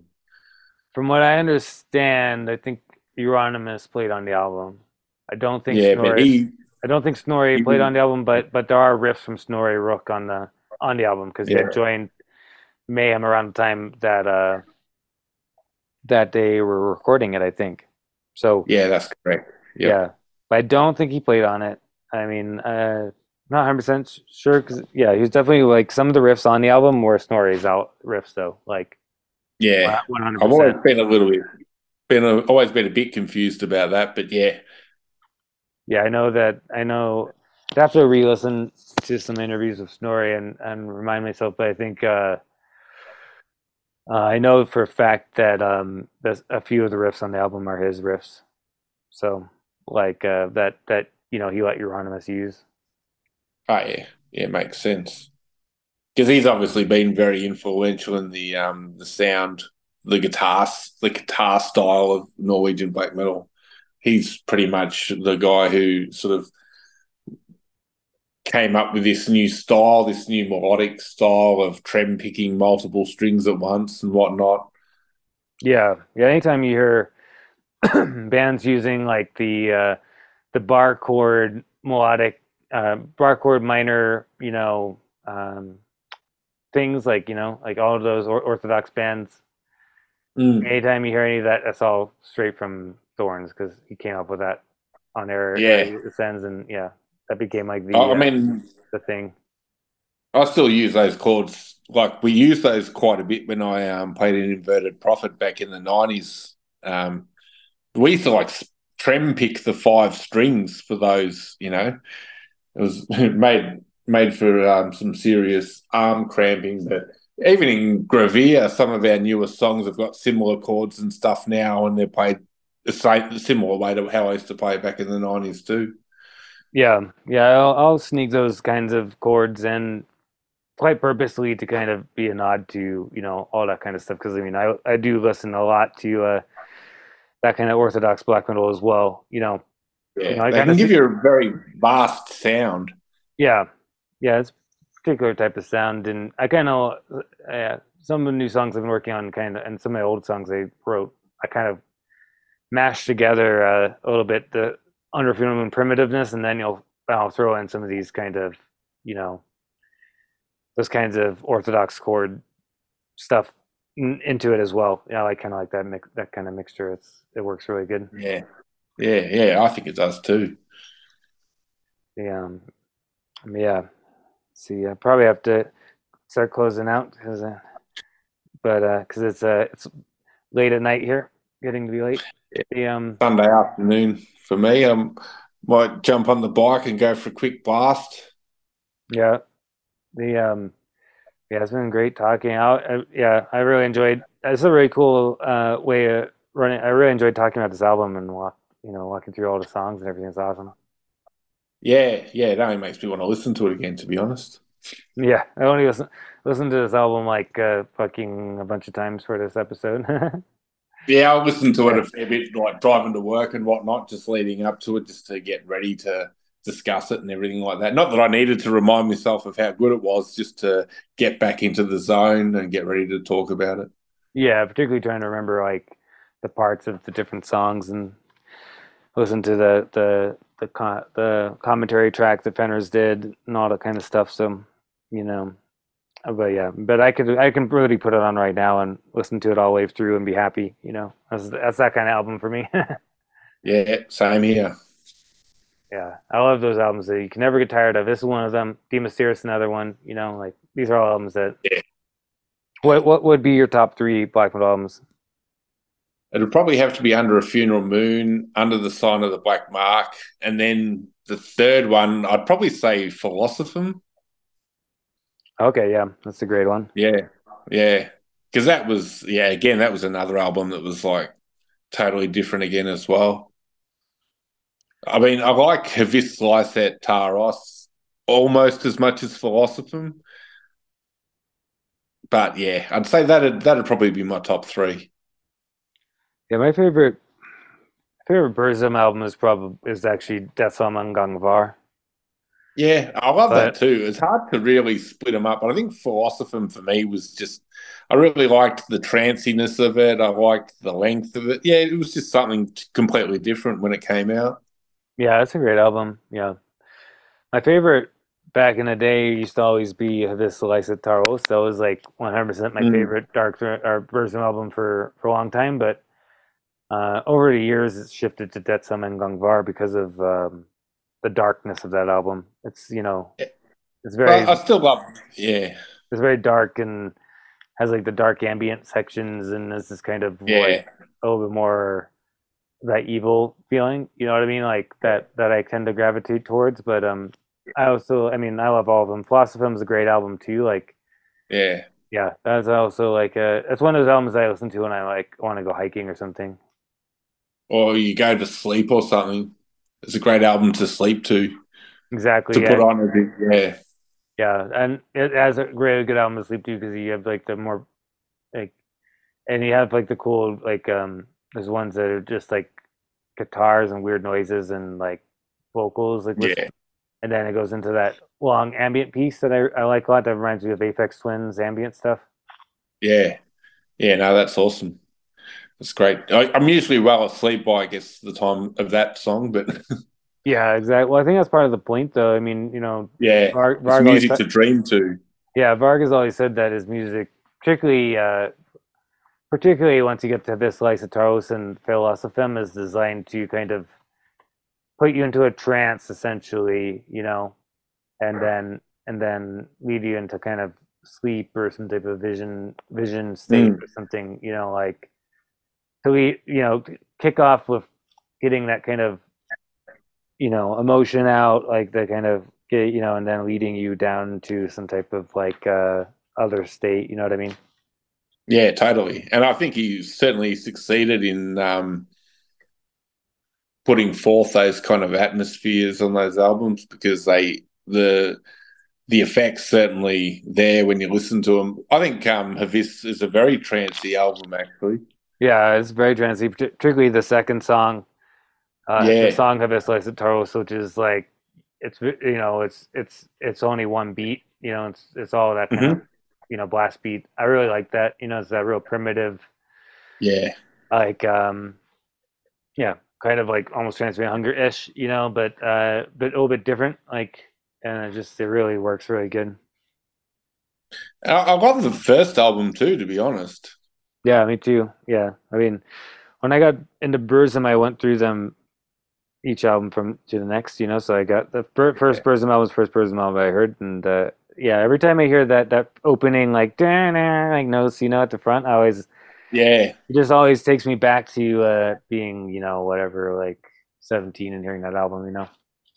That's exactly right. Because once I heard about him and everything, obviously through the Kerrang magazine, like we discussed that on the last episode that I was on, yeah, I immediately went and bought that album, and yeah, it still gives me the same feeling when I hear it today.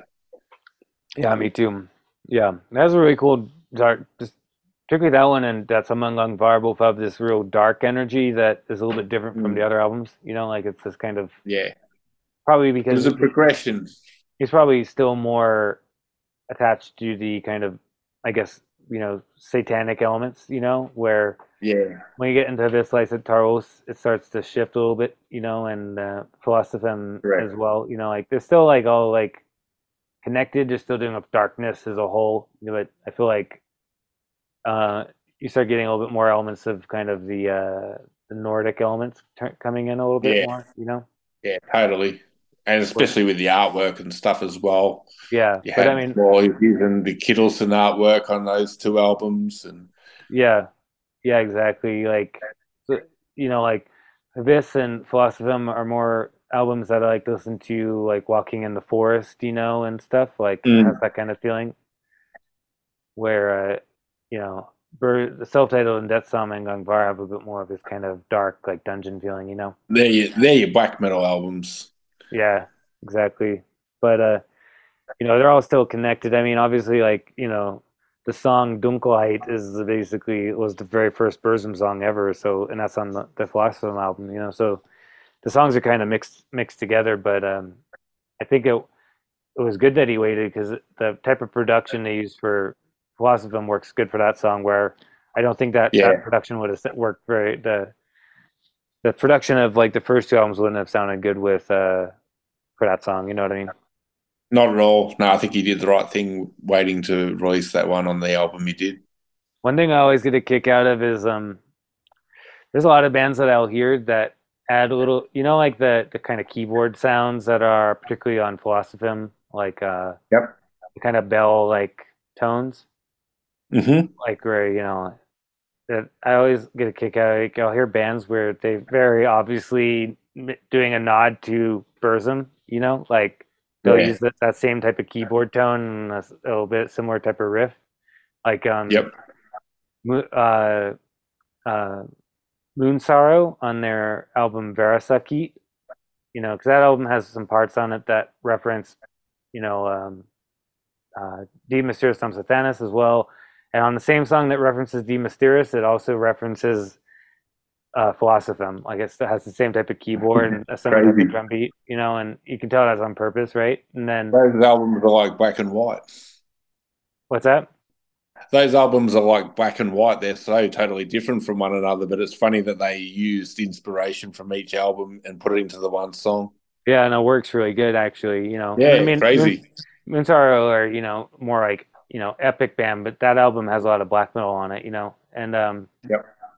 then another band would be Miss Thirming on their last album, Meth Hamri. I Like, enjoyed that. That was good. That was really yeah, good. and that has a few parts on it that have that Burzum keyboard where you're like, yep, I know what you're doing. Yeah. And then it's even funnier because Mayhem on their last album or last EP or whatever has a song that has those keyboards on it too. You're like, oh. Crazy. I don't think too many of the current members have any issues with No, I don't think so. Varg anyway. Yeah. I don't even think the weird thing is, yeah, and I don't think Necro Butcher or Hellhammer have any real like they don't seem to care too like they don't seem to hold it against Varg that much. No, no. I suppose some of the interviews I've read with Hellhammer sort of closer to that period of time, he sort of almost sounds like he was more on his side. Yeah. Which yeah, a lot of people seem to forget, Euronymous was like a fucking a visionary and a great songwriter, and like he did with the Mysterious is amazing, and what he did to create this kind of black metal milieu and everything, but he Yeah. himself seems like he might have been a little bit of a fucking asshole, you know what I mean? Yeah, it's hard to say. Like, a lot of young people have opinions and that guy sucks and this guy sucks. But I mean, Yeah, we we only don't. know what. Yeah, we Yeah, only know what we've heard. We didn't know him. Like I'm just going by. Some people liked him, yeah, some people didn't. Like he seemed like, uh, you know, like I feel like, I've always felt like with that situation is Euronymous just threatened the wrong person. You know what I mean? Like he yeah. threatened the person who's he always I guess he always made death threats and stuff like this, and then I think he didn't he take it very seriously, but he just did it to the wrong person. I think yeah you're 100% right.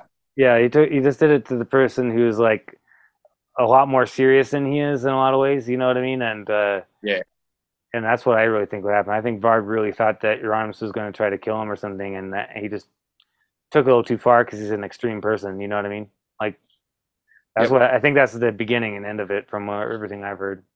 yeah. There's obviously every story and conspiracy theory out there, but I think in a nutshell, I think that's exactly what I think too.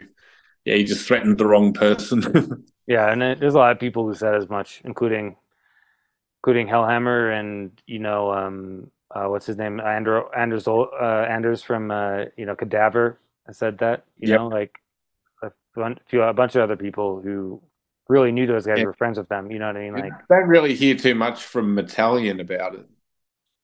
I haven't really heard Italian say anything. Yeah, but yeah, like from a lot of these guys who were there, who were friends with them both, or were friends with them both. It just seems like, and it's you have people like Fenris who, I mean, he let Varg write the lyrics to Transylvanian Hunger when Varg was in jail. You know what I mean? Like, it's pretty. Yeah. It's interesting. Like, the other thing too that people seem to forget is that black metal was not about crying about stuff. You know what I mean? Like, a lot of these guys are like, oh well, your arms is dead. Yeah, it sucks, but we're not going to cry about it. You know what I mean? It's black metal. Like. Mm. Part of the milieu is like sometimes people might die. You know what I mean? Like that's how it was. That was the extreme image they were trying to portray. Yeah, and it's just like it is an extreme genre, and it's an extreme lifestyle, and sometimes stuff happens. Like, There's and an old saying. Yeah, there's an old saying. He who eats with the devil needs a long spoon. yeah, I think that if you try to humanize this genre too much, like it's just like you're just Yeah, watering it down. Like just like there's a lot of people who come into the genre nowadays who don't understand this kind of stuff and they don't get it and they just shouldn't be in it. yeah, yeah, yep. No, they've just wired differently, and they can't comprehend when this stuff was originally created 30 odd years ago. The world was a different place. Yeah, and it was not about being a nice, welcoming environment for everybody in the world. You know what I mean?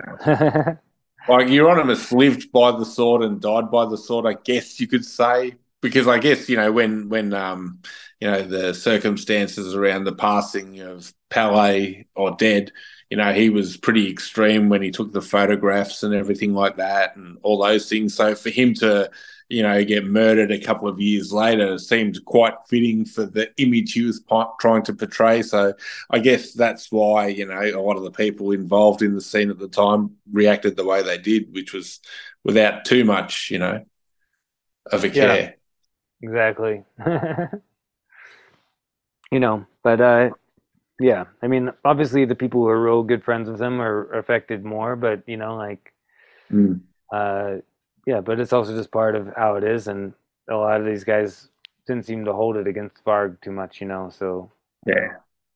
you did have your stuff like that Nordic metal compilation, Yep. for example, like which had like the anti-Varg stuff on it, but whatever, it's still a good compilation.